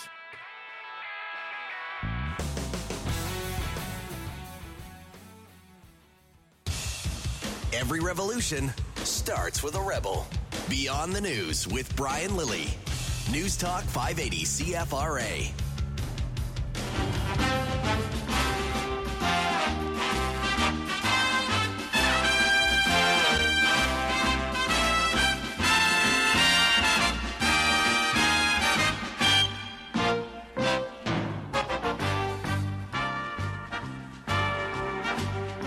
Friday, time to join Dean Brown, the play-by-play voice of the Ottawa Senators. Dean, how are you doing, Brian? It is a long weekend. It is a beautiful sunny day out, and it's going to be like that all weekend. So I'm good. It's time to grab some brown pop and enjoy the weekend shortly. Mm-hmm. Well, just stay away from die number 8. Apparently, that's a Carson Gym, but other than that, be on your best behavior. Last night, the Blues shutting out the Sharks again, or sorry, the San Jose shutting out the Blues again. 3-0 after a 4-0 win the other night. They're having a good streak. Yeah, they are. They're taking advantage of their opportunities. It's almost like when the Blues get a chance, they just can't get any puck luck going. And like we've talked about before, San Jose just has a higher skill level, and right now they are willing to take the physicality that the Blues are throwing at them to get to the net and get shots away. And right now, I think for St. Louis to have any chance to stay in this series, they got to at least score a goal. You're in the playoffs now, and you've gone 2 games and haven't scored a goal. You don't have to be a genius to figure out that's not a prescription for winning a series. Yeah, I've never seen a team win without scoring, but Martin Jones is on fire. So I'm guessing that whatever ritual he did before the last 2 games. He's going to keep up in his very superstitious ways that all athletes seem to have. Yeah. And you know what? If you look at forget about the shots, but if you just look at the quality of saves, he didn't have as many tough chances to face, I don't think, as Brian Elliott. And then, they made the change. But the key is, and every coach will tell you, it isn't how many. It's making the big ones at the right time. And, he made a couple of big saves in that game, and that's all he had to make, but he made them, and that's a huge key. But you almost get the sense in that series, Brian, that the St. Louis Blues know that they can't win a track meet. If it becomes a high-scoring series, they know they can't win that kind of a series against San Jose. So it almost, in watching the series, it almost seemed to me when it got to be 2-0, that's when it was over. If you just watch the way that St. Louis played, it's almost like they knew that, with the kind of offense they can muster, overcoming a 2-0 deficit is almost a death knell for them. It's not impossible, but you can tell they can feel it that when they're at 2-0, they're done. You've said before that they need to be physical and take the body to whatever opponent they're facing in order to win. That's their style. Are they just not doing that with San Jose? Is San Jose just skating on past them? No, they're doing it, and San Jose isn't skating on past them. It's just San Jose is doing a good job in, absorbing all that physicality, and then still being able to convert on their chances. So, that's one of the parts of playoff hockey when you have a matchup like this, where what one team is going to do and what the other team is going to try to do. And I think that was one of the big questions going into this series. Are the San Jose players willing to accept the amount of physicality they're going to receive from St. Louis and still be able to generate offense? Are they going to be, all those old hockey cliches, are they going to be willing to go to the dirty areas and take the abuse you need to get a chance? Are they going to be willing to, take a hit to make a play? Are they going to be willing as defensemen to go get the puck quickly, knowing they're going to get hit every time they touch it? And so far for San Jose, the answer has been yes. The bad part for San Jose is if they go on and win this series will physically take a ton out of them. So you do start to wonder, and people will wonder, going into the final against whichever Eastern opponent they face, how much has St. Louis taken out of them in this series physically, and how much would they have left in the final if they get there? But that's a part of playoff hockey, and it has always been that way. All right, well, let's talk about the other series. Pittsburgh is ahead 2-1 in the series against Tampa Bay. They're without Stamkos and Bishop still. Mm-hmm. So those are the injuries that you're talking about. And then on the Pittsburgh side, they got Phil Kessel just racking up 16 points in the last few games. Yeah, he's amazing. He's a phenom. He's a very, very rare guy because I don't know how to put this. This sounds like a negative thing, and actually it is, but it only makes my point of what kind of a phenomenal athlete this guy is. Phil, you can't tell when he's wearing his hockey equipment, but I guarantee you, Brian, that if he doesn't have the worst body in the NHL, it's very close to it. If you saw Phil Kessel on the street, if you got 1,000 guesses to try and guess what he does for a living, you would never say professional athlete. That's not true. The only professional athlete you might think he is one of those competitive eaters. This guy has a terrible body. But despite that, this guy can skate. This guy can shoot. That's to me, that's what makes him a phenom, because he is not physically impressive. He is not a He's guy not on the Atkins diet and hitting the gym at every chance. No. Well, he's hitting something, but it's more likely a drive-through. But that's the amazing thing. This guy is not in peak condition. This guy is not in elite level condition, and never is. It's not just like right now. That's one of the things about him.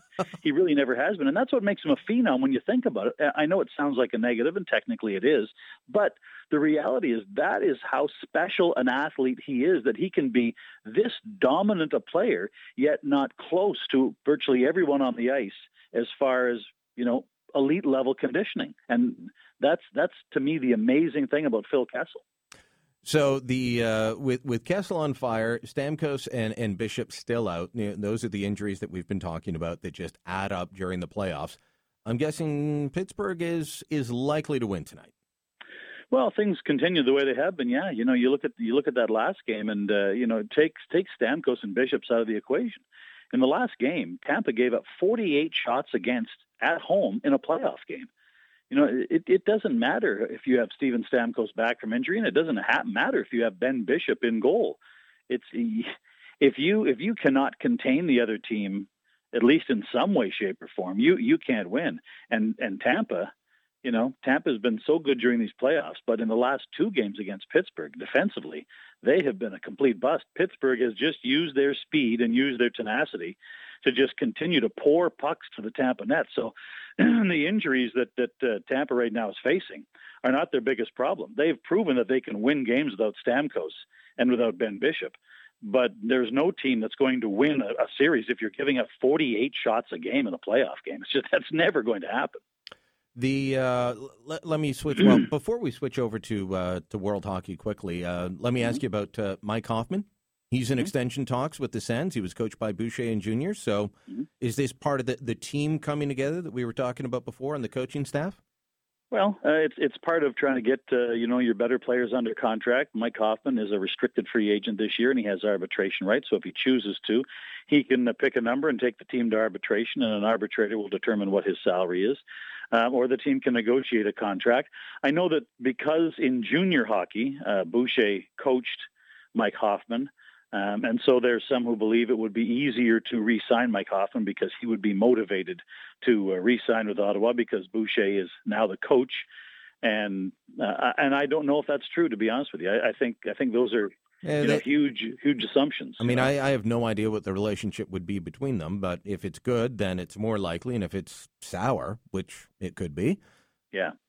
Well, it doesn't even have to be sour. It has to be it's distant. That was many years ago, and both were at a different place. And yeah. I think the other assumption that too many fans are making is that Mike Hoffman enjoyed playing for Boucher when he played for him because he had really good numbers. Well, maybe he didn't enjoy it all the time. I know that when Boucher was coaching him, he was making the same demands of him in junior hockey defensively that the coaching staff last year was making of Mike Hoffman at the NHL level. And that's not a part of his game that he's super strong at. And I think it's fair to say there was some friction between Hoffman and the coaching staff. But I think this automatic assumption that Hoffman's more likely to happily re-sign with Ottawa because Guy Boucher is here may or may not be true. But this automatic assumption that it is true, I think you can't make those kinds of automatic assumptions. I think every fan would hope that's true. but I don't know that it is. Let me ask you quickly about the World Hockey Championships, because we are hitting into the medal rounds, semifinals on the weekend. We're going to have Canada facing off against the U.S., defeating the Czechs 2-1, and Canada defeating Sweden like they weren't there 6-0. Yeah, I think you can never count your chickens before they're hatched, but Canada has a really, really, really strong chance of making it to the gold medal game. And this goes back to what you've said before about so many of the top Americans deciding not to hit this tournament. Yeah, this is not a real super strong U.S. team. It's a very young team, and they've got some good skill. There's no question about that. But they're a young, less experienced team, and like you said, and we've talked about this before through the tournament.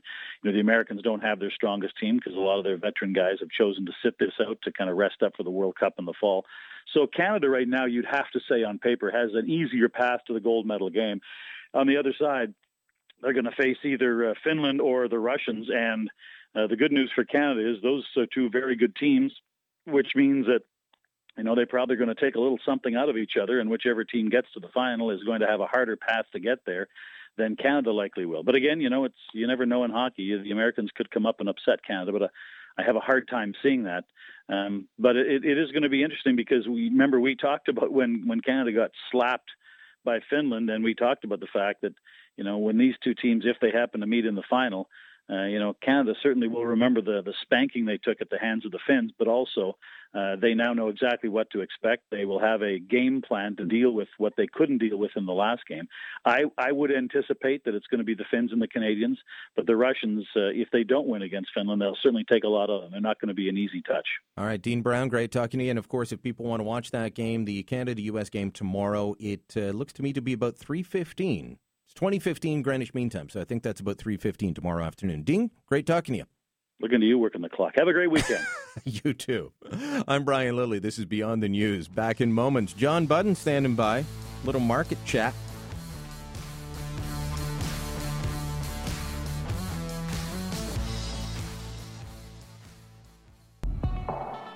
Insurgent, believe it.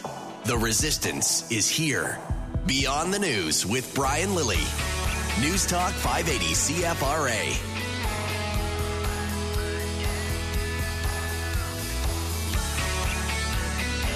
Time for a check-in with CFRA's markets commentator, John Budden, and your show's coming up Sunday, 2 o'clock. Sunday, 2 p.m. All right, Make sure if you are into markets, you're playing the market, you want to know what's happening with your money, John Budden is always someone you want to listen to. Thank you. But you're going to relate this back. You're having one of the owners of a hockey team on. We just talked with Dean Brown about the Sharks. And who do you have on? Well, Scott McNeely, who is one of the owners of the San Jose Sharks, is going to be on as an interview. And it's a very amusing interview because he starts off by saying that he might be able to use our prime minister on the team and may recruit him as a tough guy after the annex in the house the other night. So he saw that. Yeah, he saw that, and he founded Sun Microsystems, and he's a fascinating technology entrepreneur. Yeah, well, when a guy in Silicon Valley, like Scott McNeely, like you say, founded Sun Microsystems, very big in the tech sector, but also obviously a hockey fan, or at least willing to put his money into one.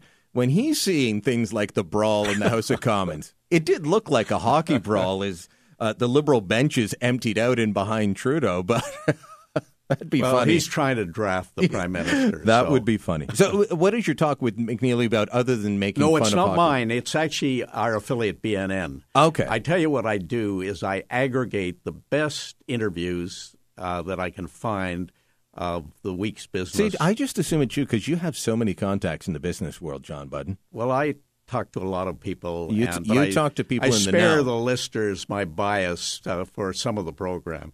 All right. Interest rates are – what's going on with interest rates? Because you were telling me just as we were coming to air that the Americans are much higher in terms of interest rates that affect the 10-year mortgage market and such. Yeah, the 10-year Treasury is the bond that you set mortgages off in the United States. And really the 10-year here is the same. The 10-year is yielding about 1.85%. Now, if you go to Germany, you're talking 0.25% for 10 years because interest rates in Europe are negative. So we've got this strange situation that you actually get on your U.S. dollar deposits higher interest rates than in most places in the world. Even though we don't think of the American economy as being firing on all cylinders at this point. Yeah, and that's the Federal Reserve Board, and the Federal Reserve Board are threatening higher interest rates.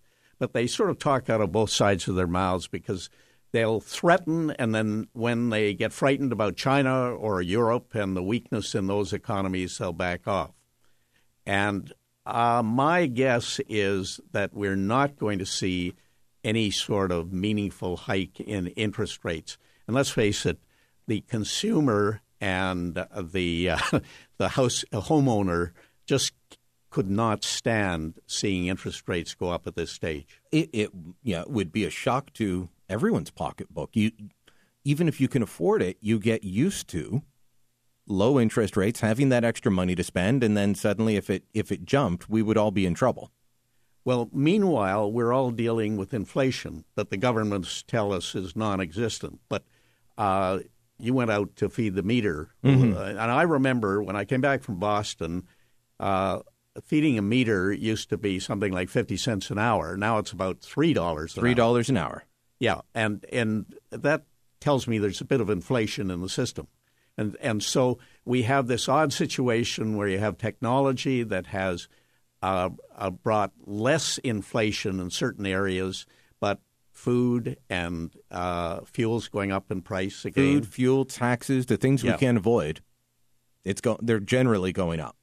And then healthcare, we don't feel it as much in Canada because of the national healthcare system, but the U.S., your insurance rates on healthcare have tripled in the past 5-7 years. Unreal. All right, John Budden will be back on Sunday, 2 o'clock. Thanks for the time now, my friend. Yeah, I look forward to we'll talk again next week. We'll talk again next week. And do make sure you check out John's show, 2 p.m. Sunday. I'm Brian Lilly. It's Beyond the News.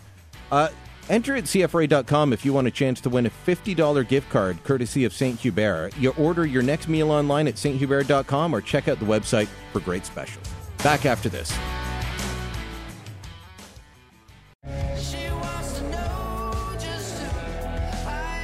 A rebel?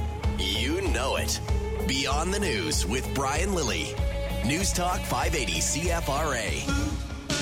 What do you do? No one else can dance like you. So what's all of us? There ain't nobody spine like us. Hey, what do you say? Someone took your plans away. So what's all of us? There ain't Time for the Intelligence Files with David Harris. Let's bring in Mr. Secret Agent Man. Horrible for families, friends of those that had loved ones on the Egypt Air crash. Canadian woman, originally from Saskatoon, on the flight. They're finding debris and human remains in the area where they were searching. Yes, that's right. That's right. And this is interesting, among other reasons, for the fact that the focus seems very much to have been on terrorism from the word go. We've seen a propensity among officialdom in a number of, especially Western countries, to play down to almost extremes that kind of possibility. But I understand that Egypt's president alluded to terrorism, and Absolutely. the investigator said, we don't want to hear anything about it. But when you're talking about a plane that goes down in water, and instead of finding the whole plane, you're finding debris and human remains, to me that says the plane was taken out before it hit the water. It didn't crash and fall into the water. Something happened. Well, there was an Egyptian official, too, who actually more or less said, I don't really want to hear much more about the possibility of accidents and so on. He said the likelihood was, in his view, terrorism. There are a number of possibilities, it must be said, and of course any competent investigation will go through the differential diagnosis to look at all of those. You know, you can have sudden rapid decompression for a variety of reasons, not involving terrorism or any detonation. Who knows what could have happened? There are obvious questions in this day and age when you'd assume security, especially coming out of Paris, would be prodigious. to imagine that this should have been one of the safer flights. So if, and I stress if, this had been a terrorist issue, could it have involved penetration of the cockpit? Could it have involved flight crew in some ways? And might there have been something placed on the aircraft, perhaps through baggage? Let's go back to the Russian air, because when I first heard about an Egypt air crash and people started circulating, okay, is it terrorism? Of course, when a plane goes down in this day and age, that's one of the first things we wonder. Mm-hmm. The Russian jet, they claimed it was, at first we all thought man pads, that somebody had a shoulder-launched rocket, and maybe that had taken it out. But then there were claims, no, it was a small explosive device placed in towards the rear of the plane in the structure that had taken it out. I look at where this one went down, and it's 10 miles inside Egyptian airspace, but still well into the water. So the chance of it being something fired at the plane, it's just going to be flying too high at that point, well outside of Alexandria.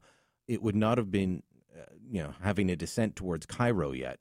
Mm-hmm. Not a chance. Yeah, that's right. And of course, when you're at lower altitudes, that's when you, such as on final approach and on takeoff, that's when you're uniquely vulnerable to a possible shoulder-launched missile. And these are becoming real issues, as we've seen, when we know that there's been a real spread of such missiles and launchers and so on, particularly in the wake of the collapse of the Libyan government, or what passed for a Libyan government. So these are, yes, all concerning issues, and it's not impossible that you could have had simply a technical failure. We have seen those failures not that long ago, and aircrew incapable of fighting back. But these days, and in this realm, especially if you look at the connection to Egypt, and you take into account the fact, at least as I understand it, that before getting to Paris, the aircraft had been in Tunis and in Cairo. So you're always concerned that somebody could put something aboard. Paris, it was at Charles de Gaulle. Yeah. Paris has come under attack recently. Brussels has come under attack. Just reading off of the Telegraph, they've got a list of what we know so far, and they're just bullet points. Ahmed Adel, vice president of Egypt Air, told CNN there was no distress signal sent from the plane prior to it being lost. James Comey, the FBI director, says the U.S. has no evidence the plane was intentionally brought down and that no terror group had claimed responsibility. French President Francois Hollande said, no hypothesis is ruled out or favored, but Egypt's aviation minister is saying the chance of it being a terrorist attack is stronger than the theory it was the result of technical failure. And of course, you'd have to look into this. One might argue that the Egyptian government might have an interest in playing down any kind of intrinsic vulnerability that would suggest failures in mechanical upkeep and an airline connected to, in one way or another, Egypt. But the simple fact is that this looking at the terror angle has got to be a responsible priority issue, if only because if there were techniques or methodologies, as they'd call them, that might have been used to put explosives on board, for example, you want to know about that. You want to know about it if it could have been connected to de Gaulle Airport in France or another airport. You want to know if there is some infiltration that could have explained this. And we know that, of course, de Gaulle Airport itself has had to suspend dozens of passes to people said to have had connections to radical Islam among the workers at the airport. This should be no news, of course, when it comes to what you and I have discussed constantly over a number of years, the issue of infiltration and penetration of infrastructure, institutions, and organizations and agencies, not excluding government and police ones. Yeah, and we've seen that here where people of questionable background on various files have had access. I've had his name's escaping me now. Khwaja, Momin Khwaja, first Canadian convicted under the anti-terrorism legislation that Chrétien passed. He was working at Foreign Affairs when he was arrested, later convicted. One of the was a young man arrested recently. He had previously been, now this was some time ago, a cleaner at Toronto International at Pearson Airport. Had a pass, had access. He didn't last long because apparently he was a very bad worker and got fired. And there are related, more subtle issues, too, as you know. Many police forces, including the Ottawa Police, have been involved in outreach activity that, according to some, in some ways, has favored individuals on occasion who may, it's fair to say, have been connected to radical tendencies. And to the extent that such tendencies might be used to justify more formidable inclinations, including violence, that becomes an issue because, of course, legitimacy is conferred in general on people who appear, rightly or wrongly, to have the okay and approval of police forces. There may be a debate about, indeed, a coming Crime Prevention Ottawa presentation in that kind of regard, but we'll have to see. Okay, let's. There is still the possibility that was some kind of mechanical failure. I just want to read off how heavily this plane was worked and used. Not the crew, but the actual plane. So Wednesday morning at 1:30 Greenwich Mean Time, this is an Airbus A320 we're talking about, and planes can't just keep going and going and going, but they do need maintenance, they do need refueling, all of that as they stop. 1:30 Greenwich Mean Time, this Airbus A320 owned by Egypt Air leaves Asmara, Eritrea for Cairo. 6:21 Greenwich Mean Time, takes off from Cairo for Tunis, lands at 7:21, then it heads back to Cairo. Let's see, when does it leave Cairo? I'm looking for number 4.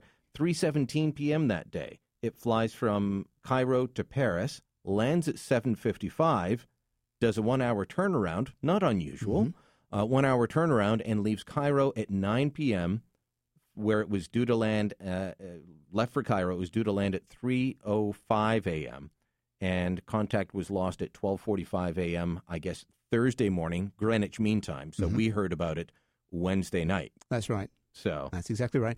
And, you know, through all of that, one among a great number of questions that would be asked is who had access to the aircraft when it was on the ground. Again, we could talk about baggage issues. This internationally has been known as a vulnerability that we've seen.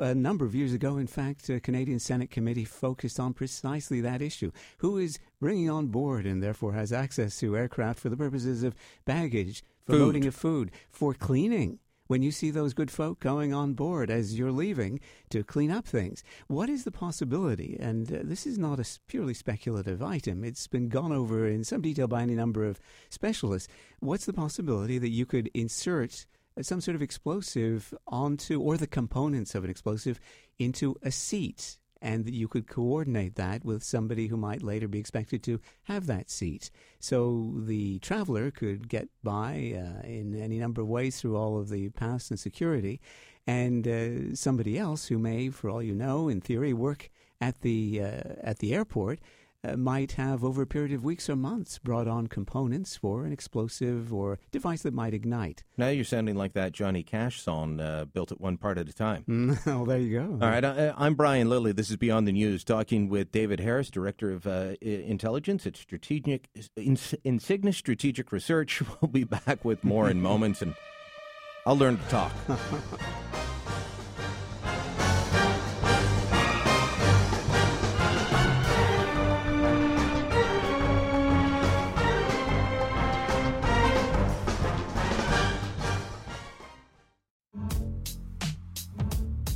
Beyond the News with Brian Lilly. Join the resistance on Facebook and Twitter at CFRA Ottawa.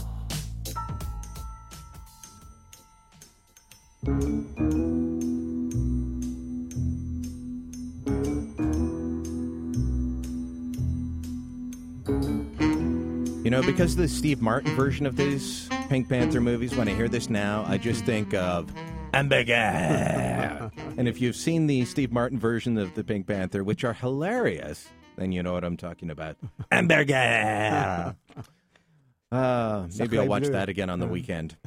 David Harris joins me once again. David, let me ask you about this headline. Kim Philby. Kim Philby is still spilling secrets. He died 28 years ago. Of course, the infamous double agent for both MI6 and the Soviets. You know, he's an Oxford boy, wasn't he? Cambridge, actually. Cambridge, okay. And that explains it, doesn't it? So how is he spilling secrets 28 years later? I mean, the Russians have opened up their vaults years ago. We found out about all kinds of things from the Russians opening up their vaults. What's happening now? Well, we sometimes offer a little warning to people who may think about collaborating in the wrong ways with foreign intelligence services, and the warning goes something like this. One day, the regime for which you may be working may no longer exist. It might collapse. There might be a leak of their secrets so we may get to understand what you've been up to. So let's not collaborate with the wrong people. Well, what happened in the Philby case was, we all remember that, of course, he'd developed through the Second World War his position in the British Secret Intelligence Service, MI6, and it was pretty darned accomplished. But the Secret Intelligence Service hadn't understood that he had been secretly working before that for the Soviet Union, of course, the Stalinist enemy of the Western world, including his own British nation. Well, things went on, and it looked as though Philby ultimately would be bidding fair to become head of the whole of MI6. But in the end, of course, he absconded as it looked like things were closing in on him, and he wound up going to the East Bloc. He defected. Now, it appears, unknown to pretty well everyone, that while in the East Bloc, he made any number of presentations one now imagines, but a specific presentation to the intelligence officers of the Stasi, the East German communist country, which of course was part of the Soviet Empire. And there he was kind of lording it over the British, the people who'd fed him and taken care of him so well, and remembering that he was part of the absolute elite of Britain originally. So there he was with his plummy accent, speaking in har-har terms at times to these communist intelligence officers, a particular brigade known for their ruthlessness under the notorious Marcus Wolf. And he was explaining his early history and all the rest, and how he was able to make friends, for example, with the archivist of MI6, and suggested that the archivist might be somebody you'd want to get to know as an intelligence officer trying to penetrate that service.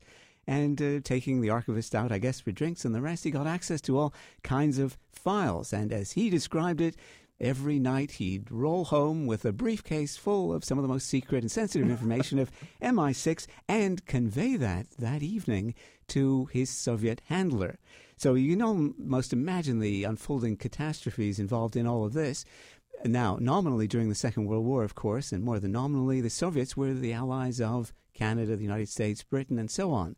But, of course, the Soviets were still operating against us all, and so this information would have been invaluable. And ultimately, it is believed that Philby cost hundreds of lives through the secrets that he spilled, especially some of the secrets involving attempts by Britain and allies to penetrate the East Bloc.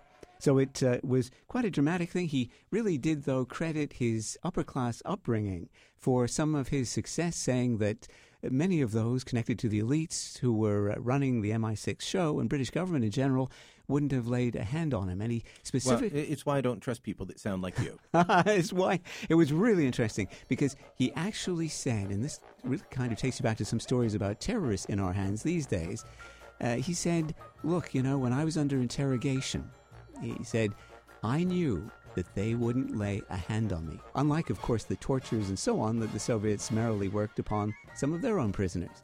And so he was right, and so he lived a reasonably long life in the USSR. Back in the USSR. We'll be back with David next week. Actually, no, I'll be in Vancouver. I don't know if we'll chat, but we'll see. Okay. I'll be in Vancouver for the Conservative Convention. David?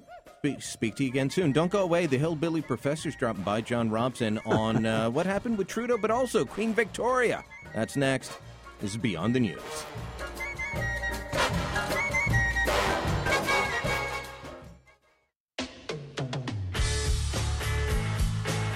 He's hated in official Ottawa, which is okay in our books. Beyond the News with Brian Lilly on News Talk 580 CFRA.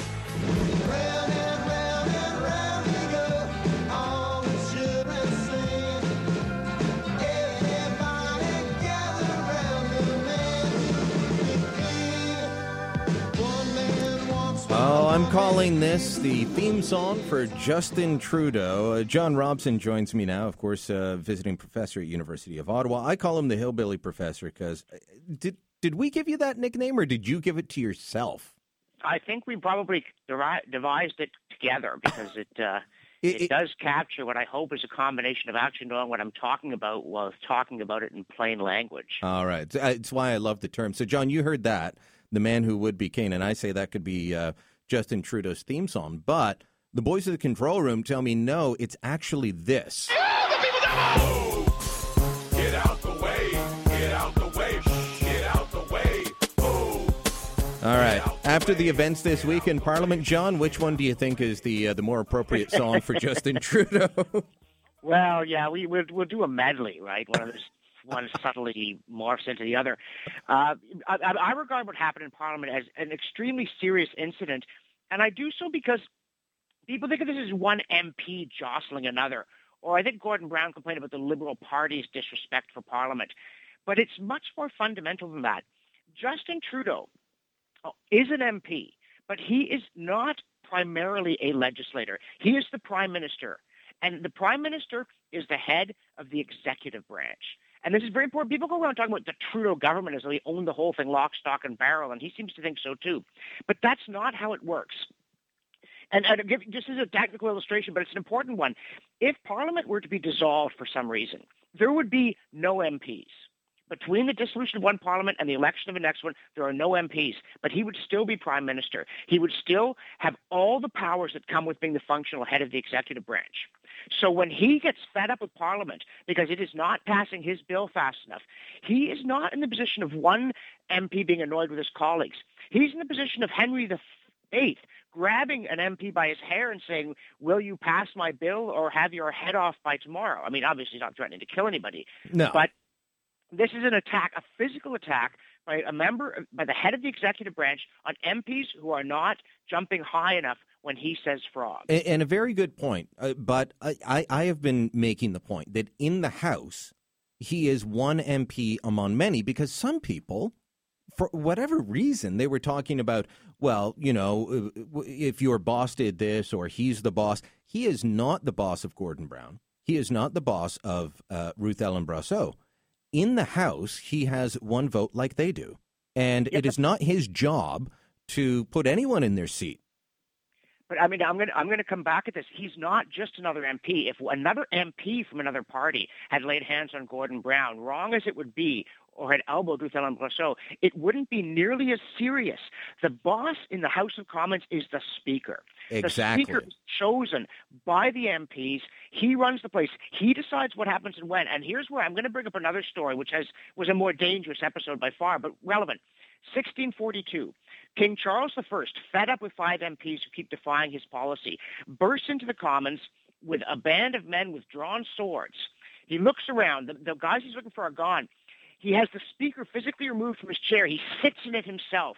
He gazes around, and then he says to the Speaker, where are they? And the Speaker, who was regarded as a timid and rather useless character, managed to sink to the occasion magnificently because he fell to his knees and replied, if it please your majesty, I have neither eyes to see nor tongue to speak in this place, except as the house directs me whose servant I am.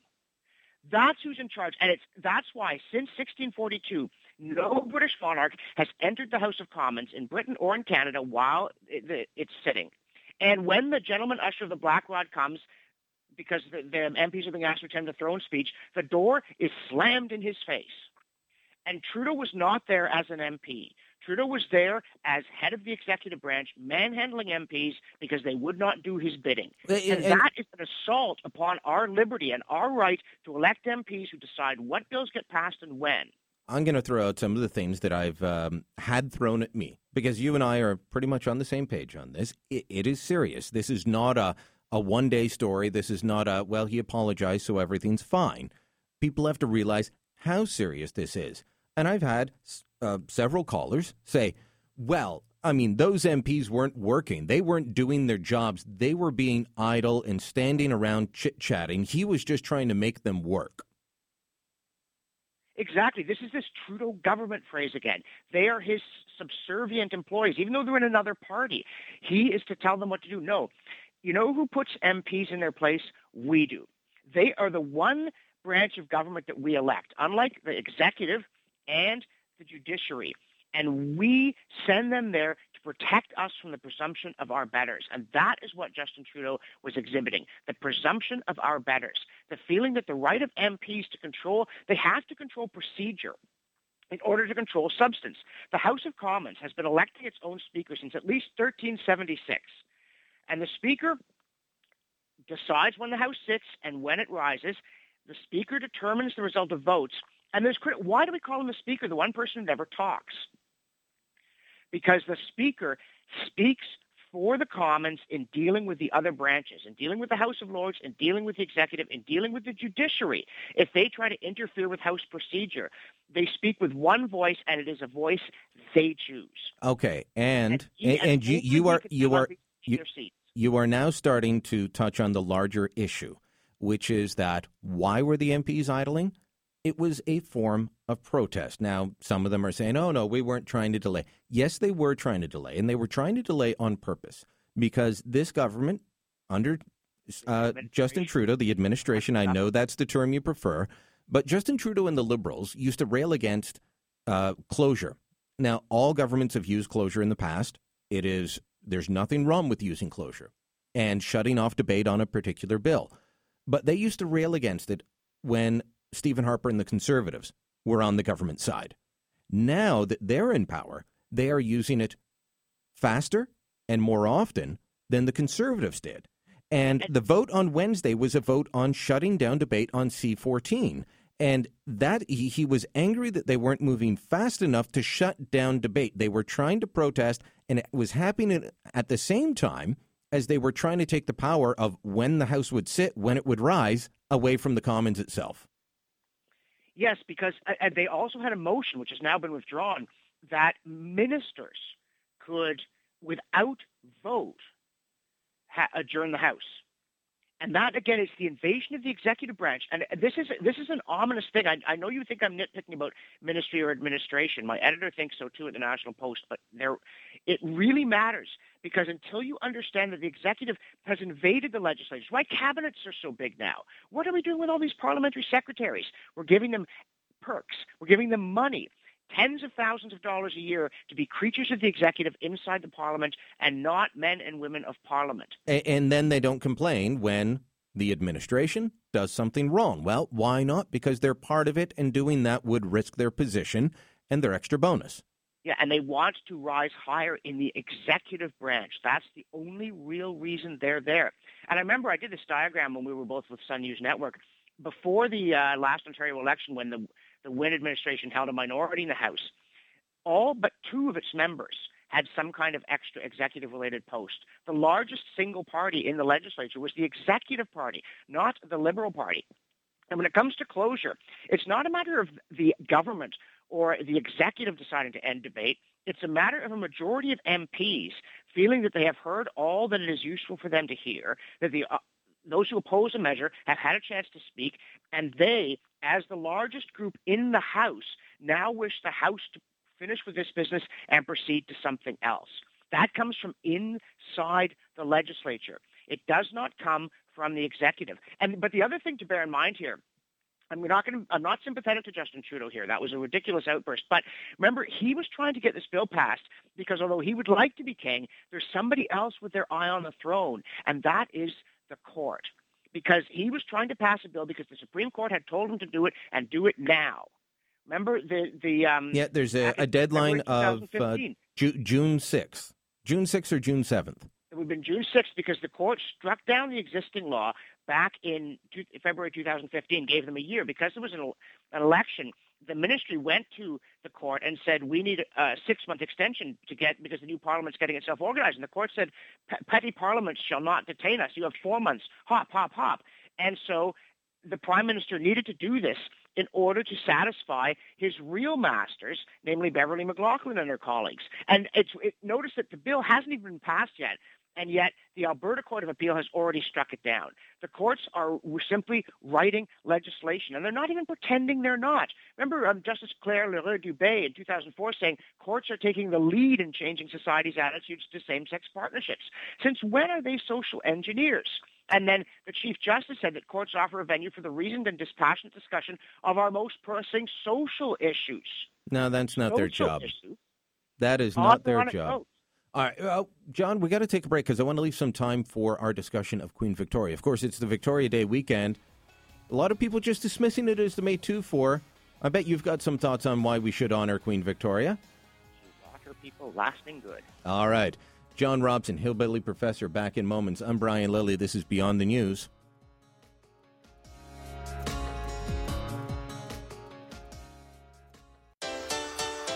You're listening to the leader of the unofficial opposition, the rebel himself. Beyond the News with Brian Lilly on News Talk 580 CFRA. Why do they call him Mr. Speaker? He's the only guy that never says anything. He should be called Mr. Listener. Mr. Listener. Mr. Listener. A little bit of a comedy routine, riffing off what John was saying earlier about the Speaker. That, of course, if you don't recognize the voice, Danny Boy, one of the best comedians out there today. John, welcome back. Thank you.